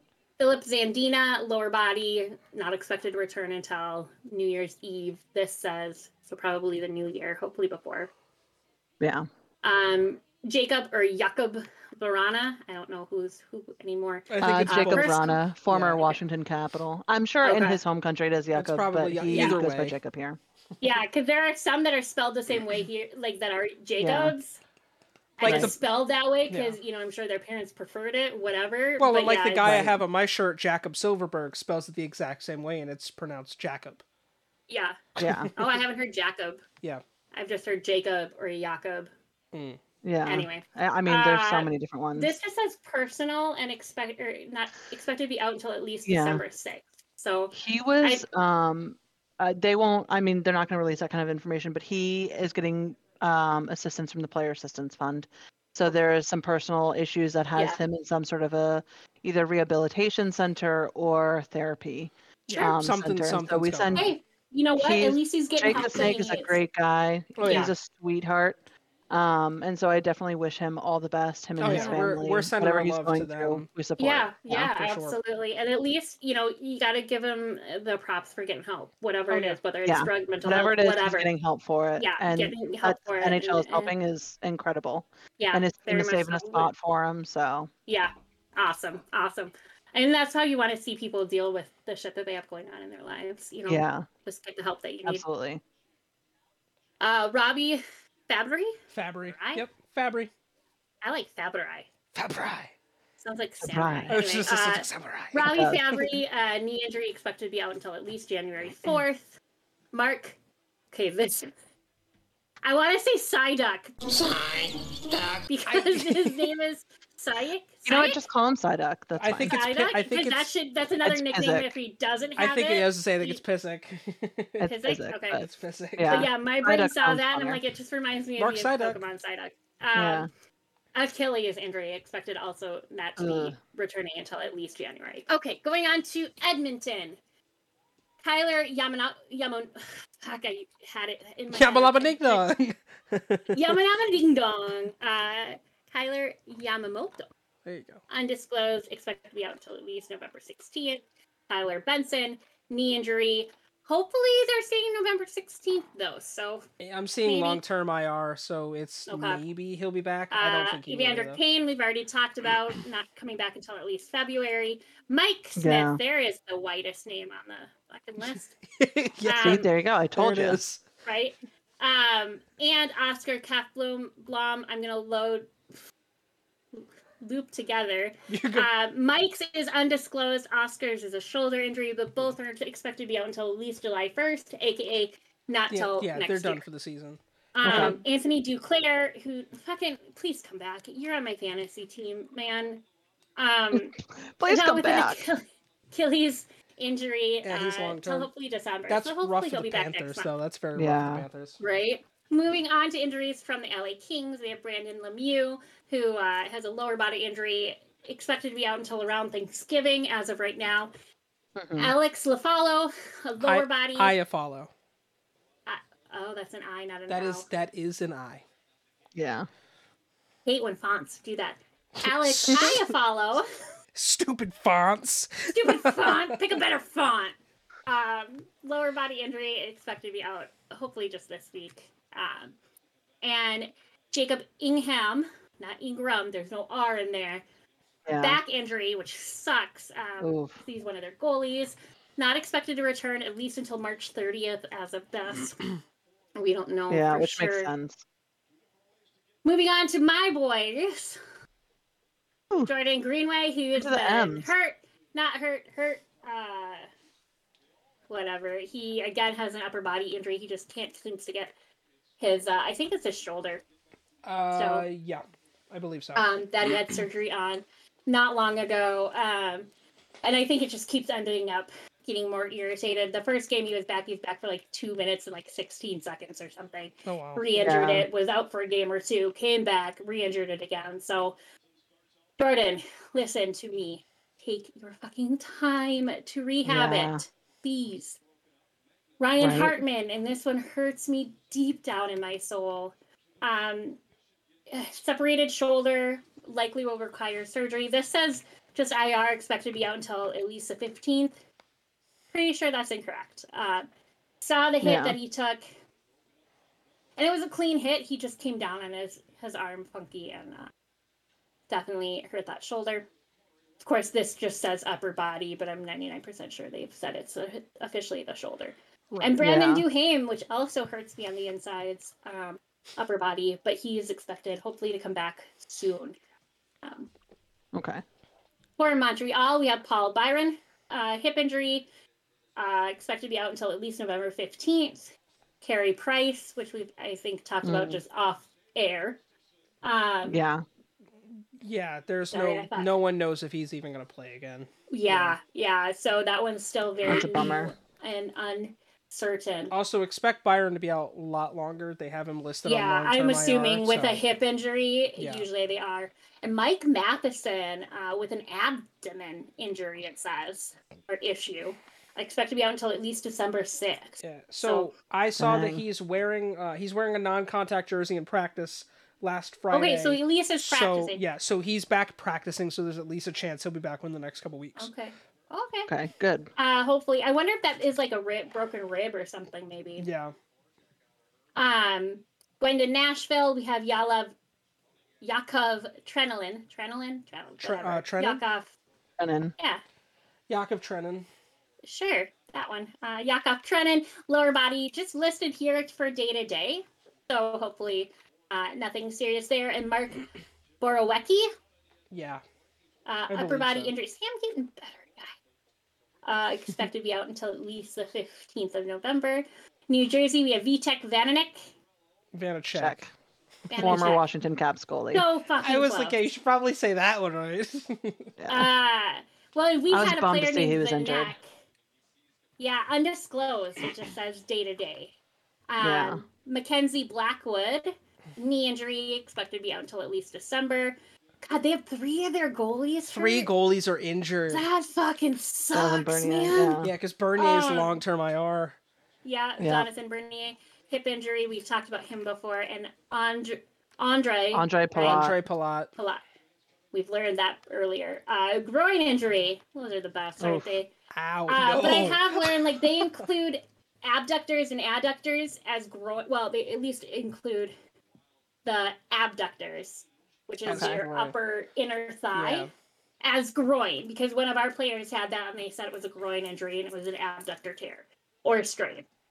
So I think groin. I think the goody bits. Not always the case. Expect to be out until at least January 10th. I want to highlight that you said the goody bits. The goody bits? Goody bits. Isn't that what you think of when you hear groin? No. Yeah. No. For the Rangers, we have Vitaly Kravtsov. Yeah. Kaprizov. Just illness, it says. Expect to be out until at least November 17th. For Ottawa, we have Thomas Cabot. Give you a boot up your ass, Cabot. Thomas Chabot, concussion protocol. I think we've talked. No, maybe not. Expect to be out until at least this week, but probably a little longer. Artem Zub, upper body. At least until this week. Josh Norris, shoulder. Expected to be out until at least February 11th.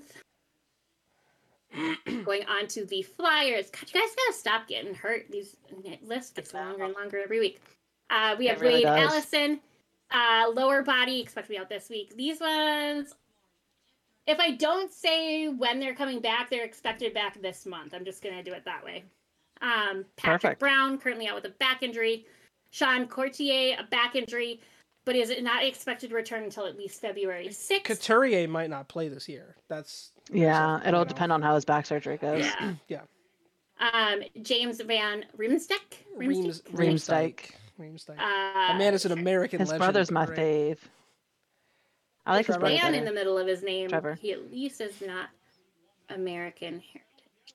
No, but he is American in general. No, I know. I'm just giving shit to the name. He's got a finger injury, probably another broken finger. Set to be out until at least December 11th. Yeah, he had surgery on a broken finger. He had to have surgery on it. Yeah. Yep. Well, we're on a power.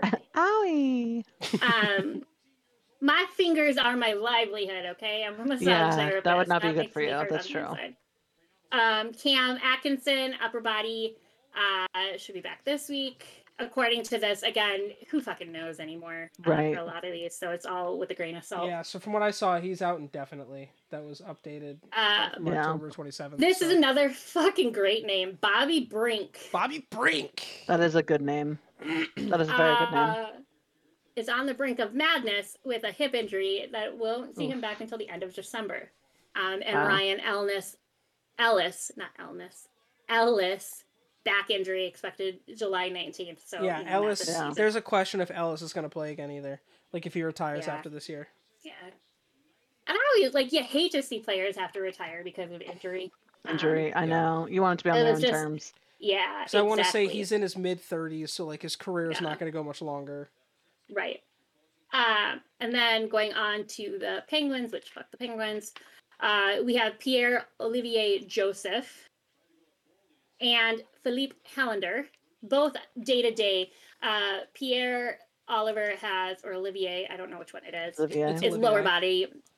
Philippe. I think it's Philip. Is just an illness. And Teddy Bluger out. Great name.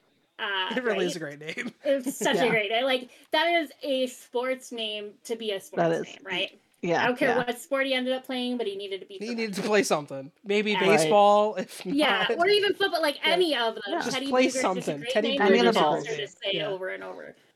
He is out currently on the IR with an upper body injury. San Jose only has one person, Marcus Nutavara. Yeah. 100%. Say that's correct. Lower body injury until at least December. Well, so the site I'm seeing, I see Nikolai Zaitsov. He skated on Tuesday with an Achilles issue. He's on IR for an Achilles. Yeah, I think we've talked about him before. This is the first time. First time last week that he skated since August when he had surgery. Yeah. So that is progress. I don't see him coming back this year. If not very late, he might come back, but it'd be a little bit later. If he's already starting to skate, then he's February, within March. a couple of months of return. Yeah. Hopefully, barring any flare-ups or any further issues, further injury. Yeah. Knightsov's a great player, so it'd be good to see him back for San Jose. For Seattle, we have Jonas. I don't fucking know. Jonas Donskoy. Jonas Donskoy. It's all right. Marshawn Lynch had a hard time saying it too, so it's okay. Good. If Marshawn and I always picked him for my fantasy teams, so we're on the same wavelength. Marshawn and I go way back. Yeah, right? Yeah, we be. Me and Beast Mode are like this. Yeah. Besties. And Philip Grubauer and Jamie Alexiak, yeah, that one. Both of those two have lower body injuries. All three of them are expected, according to this website, again, it's a grain of salt, this week, hopefully, but we'll see. Chris Dreiger has a knee injury, expected to be out until at least February. Wait, Grubauer and Dreiger are both hurt? Yep. That's rough. You lost your fucking I love Gruby. Gruby's a great goalie. Yeah. Former Caps. He didn't get hurt when we played the... I hope the Wild didn't take him out. Right? Like, I hope we did. Did we do that? I know we took some people out this week. Not purposefully, but we might see that in a second. Yeah, we'll talk about the suspensions here in a second. Oh, no, I mean the people that Ovi injured. Yeah, no. With his 100-mile-an-hour shot. People got broke around Ovi. Yeah. And then Ryan Winterton, one of their centers, is expected to be out until at least end of December with a shoulder injury. Going on to St. Louis, we have Robert Bortuzzo. Upper body, Logan Brown, also with upper body.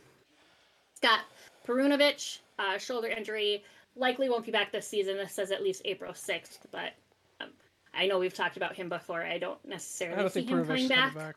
Yeah. Same, unfortunately, and this one again hurts me on the inside. Marco Scandella, who is a former Wild player. I adore him. Love me some Scandy, man. He's such a good player. Yeah, that's a bummer. He's out for so long. He might have been the one we called Mighty Mouse. It's maybe because he is pretty small. He's tiny. But I'm pretty sure that he's the one that we called Mighty Mouse. He's a monster.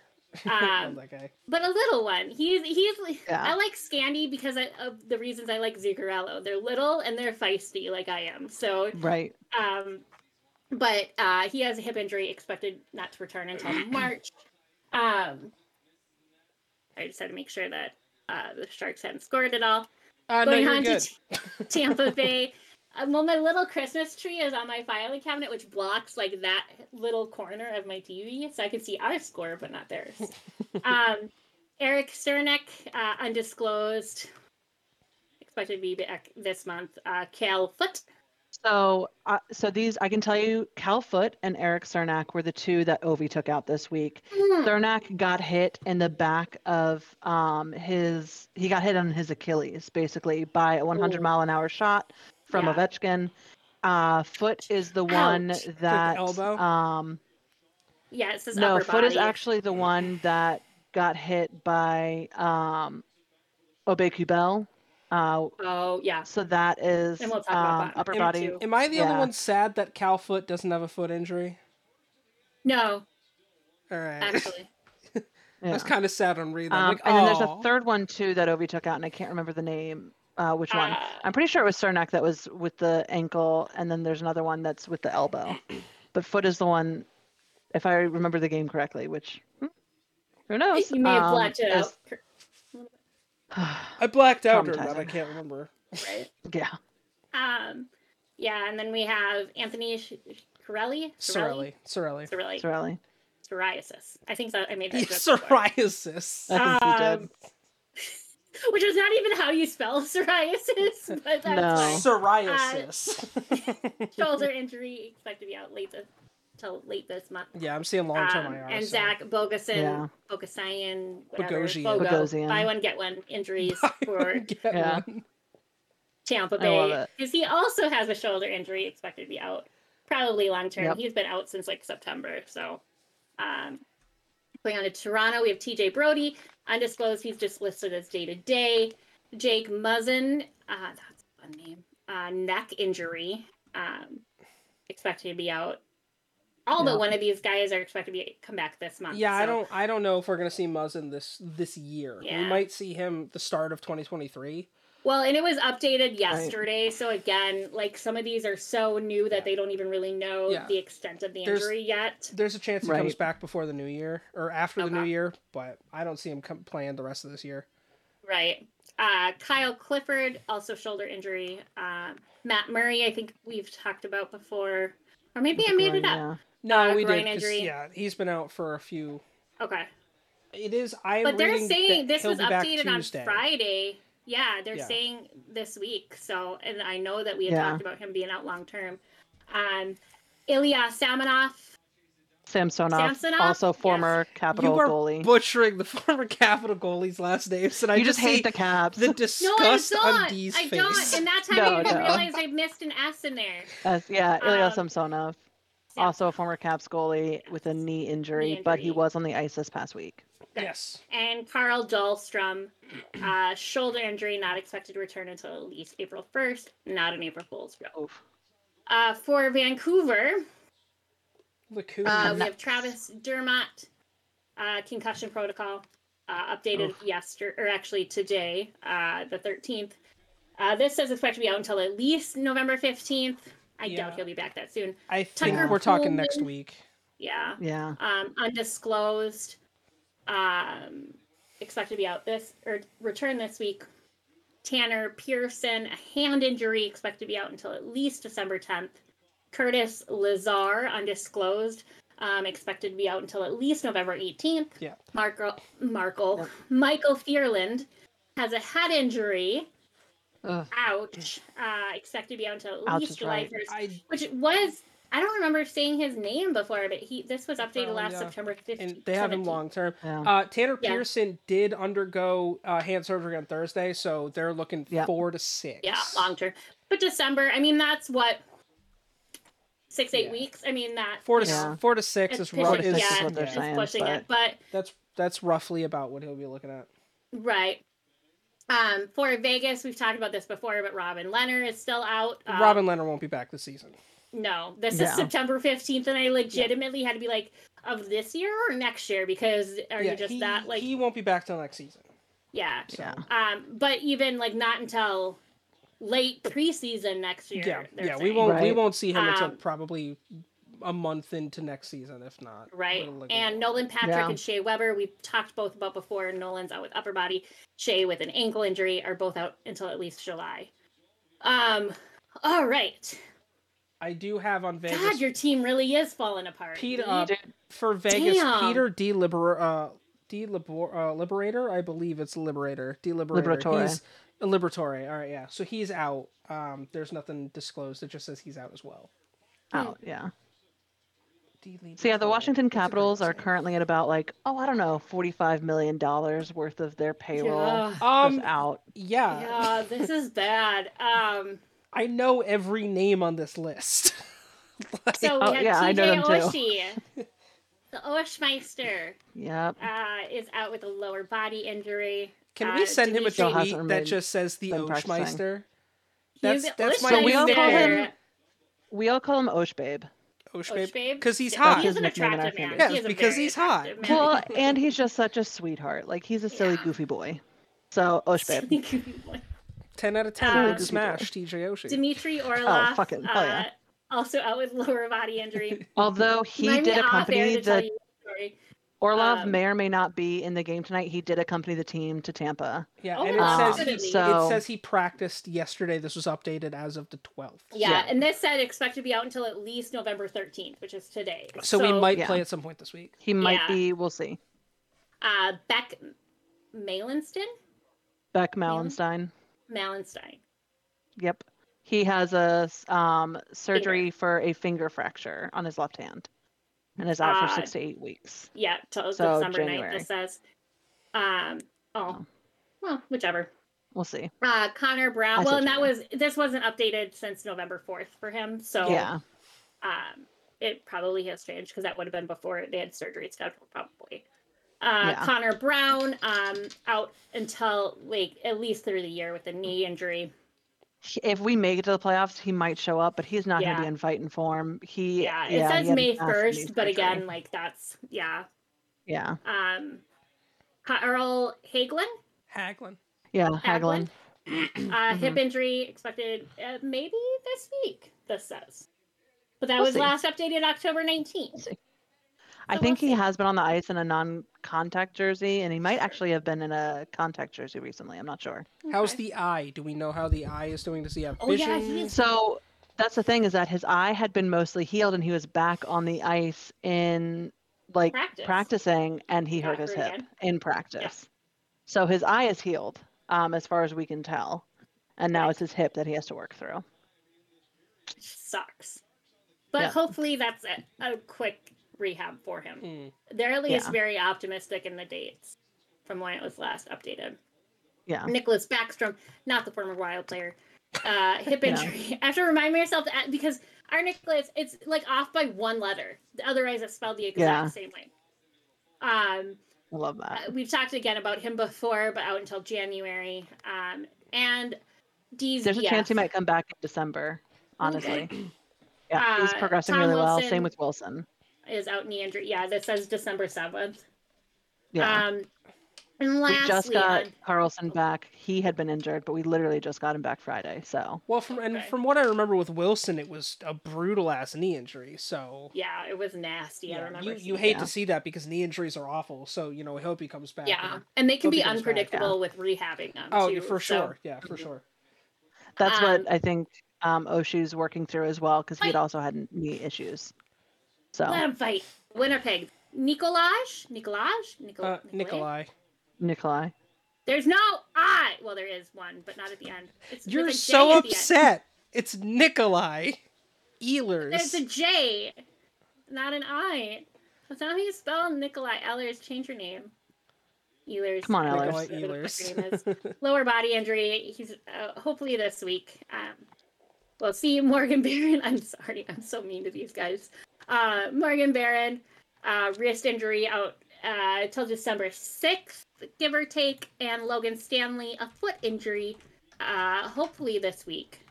He's expected to return. So thanks for sticking with me on that bullshittery. Yeah. Now the fun part, to talk about some of the bad boys that we've had in the league. They're so bad. They're so bad. They're so bad. They're so very naughty. bad. They're such naughty. They're very boys. frustrating. That's what they are. So I'm only going to talk about the suspensions and fines from November thus far. But we have Matthew Tkachuk from the Panthers got a 2-game suspension for high-sticking Jonathan Quick, which don't fucking mess with so goalies. his suspension should be over, right? It is. Oh, it is. It is. Because that was November 5th, but we haven't recorded a show since. That's right. I was like, wait, his suspension should be up. He is back. He is, They're fighting. Who's fighting? That's Shaw? That is Shaw. Mason Shaw is kind of a badass. She's like a good 30 seconds ahead of me. Sorry. We have, and you also only have like 15 minutes before you need to get ready for your next show. That's fine. Just a time check. Josh Anderson from the Canadiens, 2-game suspension. He should also be back. Yurov Slavovsky. Oh my God! As close as it's gonna get. I can't remember how to from the Canadiens for boarding Matt Luff. He got a 2-game suspension. That was her number 1 overall draft pick too. Yeah. Nikolai Abel-Kubel. Obey Kubel. Sure that. Oh, see, Nicholas okay. Wikipedia sucks because they don't have the accent over the E on. Yeah. Okay. Yeah. From the Capitals, did get an illegal check to the head of Cal Foote, which we were talking about. He got a 3-game suspension, so he is not back yet. I don't think it was So definitely. this is the first time he's ever been suspended. He's been fined twice before for other like roughing and things like that. Right. It was definitely deserved. He got a match penalty, which I think was deserved. When I first saw it, I was like, it doesn't look that bad. Because it happened so quickly, and then they did the replay, and I was like, oh, okay, yeah, you can see him drop his shoulder and lean in, even though he was gliding at that point. It was in like center ice. Foot was coming up with the puck. It was just a bad hit all the way around, and Cal Foote, is now out. He also got suspended without pay. Yeah. Like he got that's how rough it was. Well, he's not even. We were talking about this before, but Tkachuk's salary forfeited was $102,000. Yeah. Yeah. He's only forfeiting like for. Oh no, never mind. It's pocket change for him, but yeah. For fines from this month, we have I'm gonna butcher this name, but Casey, I don't even know if I can know, from the Islanders. Casey Cizikas. Sure. Sounds like an STD. My God. I'm sorry, that was rude. We can cut that part out. He got fined $5,000 for interference against Alex Stalock, which makes me wonder if that's where Stalock initially maybe got hurt and then he got re-hurt. Trevor Zegras from the Ducks got a $1,500 penalty for slashing Matt Benning on the first. It was pretty brutal. Yeah. It was pretty. It was an unnecessary. Trevor, you can't do that, bud. My dear, sweet little. I want to adopt him and just feed him home-cooked meals all the time. Kirill Kaprizov for the Wild got fined $5,000 for roughing Drew Doughty. Doughty. I was right the first time. We didn't talk about. I have a whole soapbox issue on that whole thing. It was the right call though. The penalty was. But it was But I don't think he should have gotten thrown out. I think he should have gotten a roughing penalty or even a 5-minute penalty. Yeah. Oh, there's so many fights. They're not. In this game right I like that they didn't suspend him, but the fine absolutely was fair. Right. No, and I get that, but it was the game or the match penalty at the time, and then they pulled that back, but still fined him, which I think is fine, but he shouldn't have gotten the match penalty at the time to begin with. But that's neither here nor there. It's done with.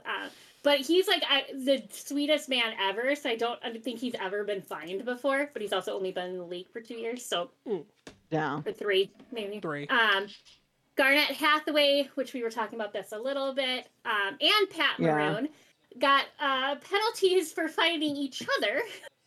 Which I don't understand how Pat Maroon didn't, like, he only is paying like $2,700 and Garnet is paying like $4,000. Yeah. I don't understand because Pat Maroon is considered a repeat offender. Yeah, Pat Maroon has definitely been fined before. But that's why I don't understand why his is less, because it should be more considering it happened recently. Did Hathaway start it? They both kind of started it. Like, they were chipping at each other, and then you just see them both come in and start swinging. I think technically Garnet threw the first swing. That would, but it was not because Maroon. Yeah, but, like, and it $2,000 more. That seems excessive, especially when you're talking about someone who's a repeat offender. Like, I figured it'd be more close, but what do I know? I just noticed that Maroon is on here as players considered repeat offender in the terms of the collective bargaining agreement. Yeah, the player had been fined in the 12 months fined prior. within 12 months. Yeah. So yeah, they both got unsportsmanlike conduct against each other. If you didn't see what all happened in that game, go back and watch it. The games are on Hulu. Yeah. I think all of the games are on Hulu. And you can find it on YouTube already. Yeah. Any highlight reel or like dirt, you'll find it. Blake Coleman, as of today, actually, from the Flames, got fined $5,000 for slew-footing Pierre-Luc Dubois. Which is the highest maximum for the collective bargaining agreement. Well, and that was with Kirill, too. That was the highest penalty he could have gotten. Yeah, don't slew foot. You're a douchebag if you do. Yeah. Just don't. It's not great. Rude as shit. It's super rude. Yeah. And dangerous. Rude and dangerous. Mm-hmm. Right. Yeah. I mean, it unnecessary. In all realness, it's an unnecessary thing to do. Just moral of the story, don't do it.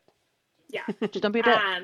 And it's one of the, especially when it's intentional. Now, that's something that, you can unintentionally trip somebody with your stick. Like, that happens. Yeah. But when you do it purposefully. Yeah. Yeah, because when it's a purposeful movement, it's a lot harder of a fall for somebody that you're going up against versus an incidental trip, Right. Yeah.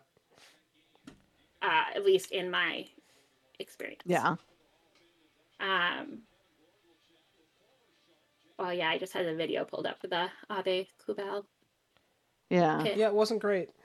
No. It was not. Nasty. It was not great. Very nasty.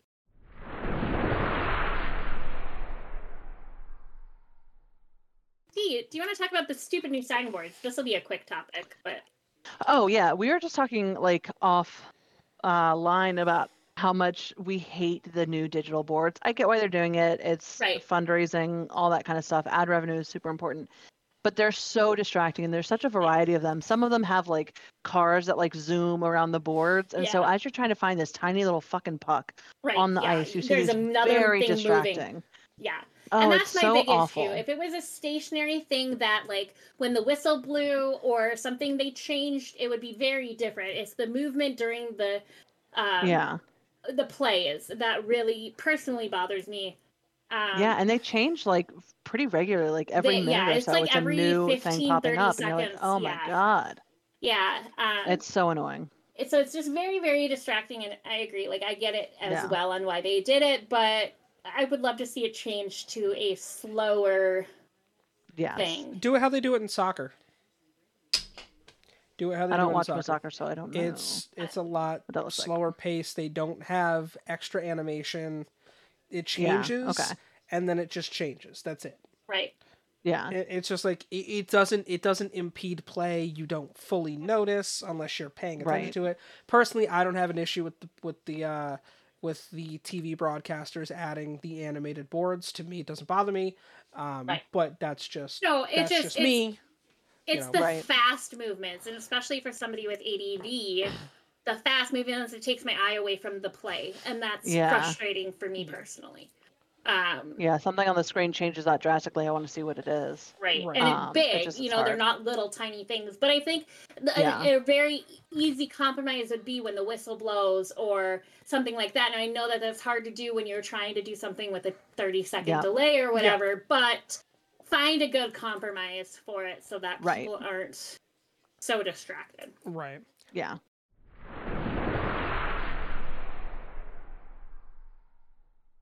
So, to wrap things up as we do, it is time for our obscure player of the week. So, you guys ever heard of Randy Osborne? Nope. Oh yeah, well, Randy, we're BFFs. Yeah, you guys. Well, born in 1952, literally he had a cup of coffee in the NHL, 27 games, 2 assists. Literally. That is in 27 games, 2 assists. But he was with the Philadelphia Flyers in 1975, and I don't know if you guys know what happened in 1975, but the Flyers won the cup. Was that the last time they won the cup? No, I'm just kidding. Yeah, actually. It might actually be. But... No, I think they won in the 80s. I feel like they haven't won the cup in not too much longer after that. Right? The last time they won the Stanley Cup was, 74-75. Okay, so it was. Yeah, he spent. I love when my jokes are correct. But he spent most of his time in the minor leagues. But cup of coffee in the NHL got him a Stanley Cup championship. So there is not much on what he's doing now. He played from 1972 to 1978, so I imagine he's probably somewhere coaching or was. He's probably retired, enjoying life right now. I mean, I would be. He last played 1977-1978 season with the Philadelphia Firebirds in the AHL. He had 35 goals and 26 assists in 78 games, so there was talent there. He just never really lived up to it in the show. Just couldn't close. Sure. Yeah. So that is your obscure player of the week. Very cool. That is a lot of fun. That is good news. This is good news. This is good news. This is good. Yeah. Very good. I mean, it's always nice to get a little education on someone that you don't know much about. Oh, yeah. Especially someone who contributed, clearly so much to his team by the length of time he was with it. Oh, he was massive, absolutely instrumental in the cup season of the Philadelphia Flyers. I'm pretty sure he didn't even have a point. No, he had 1 point. I'm sorry, he had 1 point. Oh, you know what? See, there you go. But that point was a game changer, D. That point is what secured the cup. Had to have been. Absolutely. That one point. No, but I do always like learning about people because we give a lot of attention to the greats in the game, right? We talk about Kirill a lot. We talk about Ovi a lot. We talk about Crosby a lot, usually negatively. McDavid, Austin Matthews, those players. Yeah, we talk about the greats all those of people. The current time. But it's fun to there learn are about so many people behind them that support them. Because while he may have only scored 1 point, that doesn't mean that he didn't help out in other ways. Yeah. Right. So every player on the team is important, and so it's nice to sometimes acknowledge the people whose names aren't in like the common vernacular or whatever you want to call it. Yeah. Right. Oh, for sure. So I think that is all we have for you this week. Thank you guys so much for watching. If you haven't already, please like and subscribe. Hit that notification bell, let you know anytime we post so you won't miss an upload. Check out our socials. Everything is down in the comment section, including our merch store. You guys want to rep us? Get yourself some LTN Media swag. And we will be back next week for a whole lot of other fun NHL topics. So until then, thank you guys so much, and we will see you motherfuckers in the face-off circle.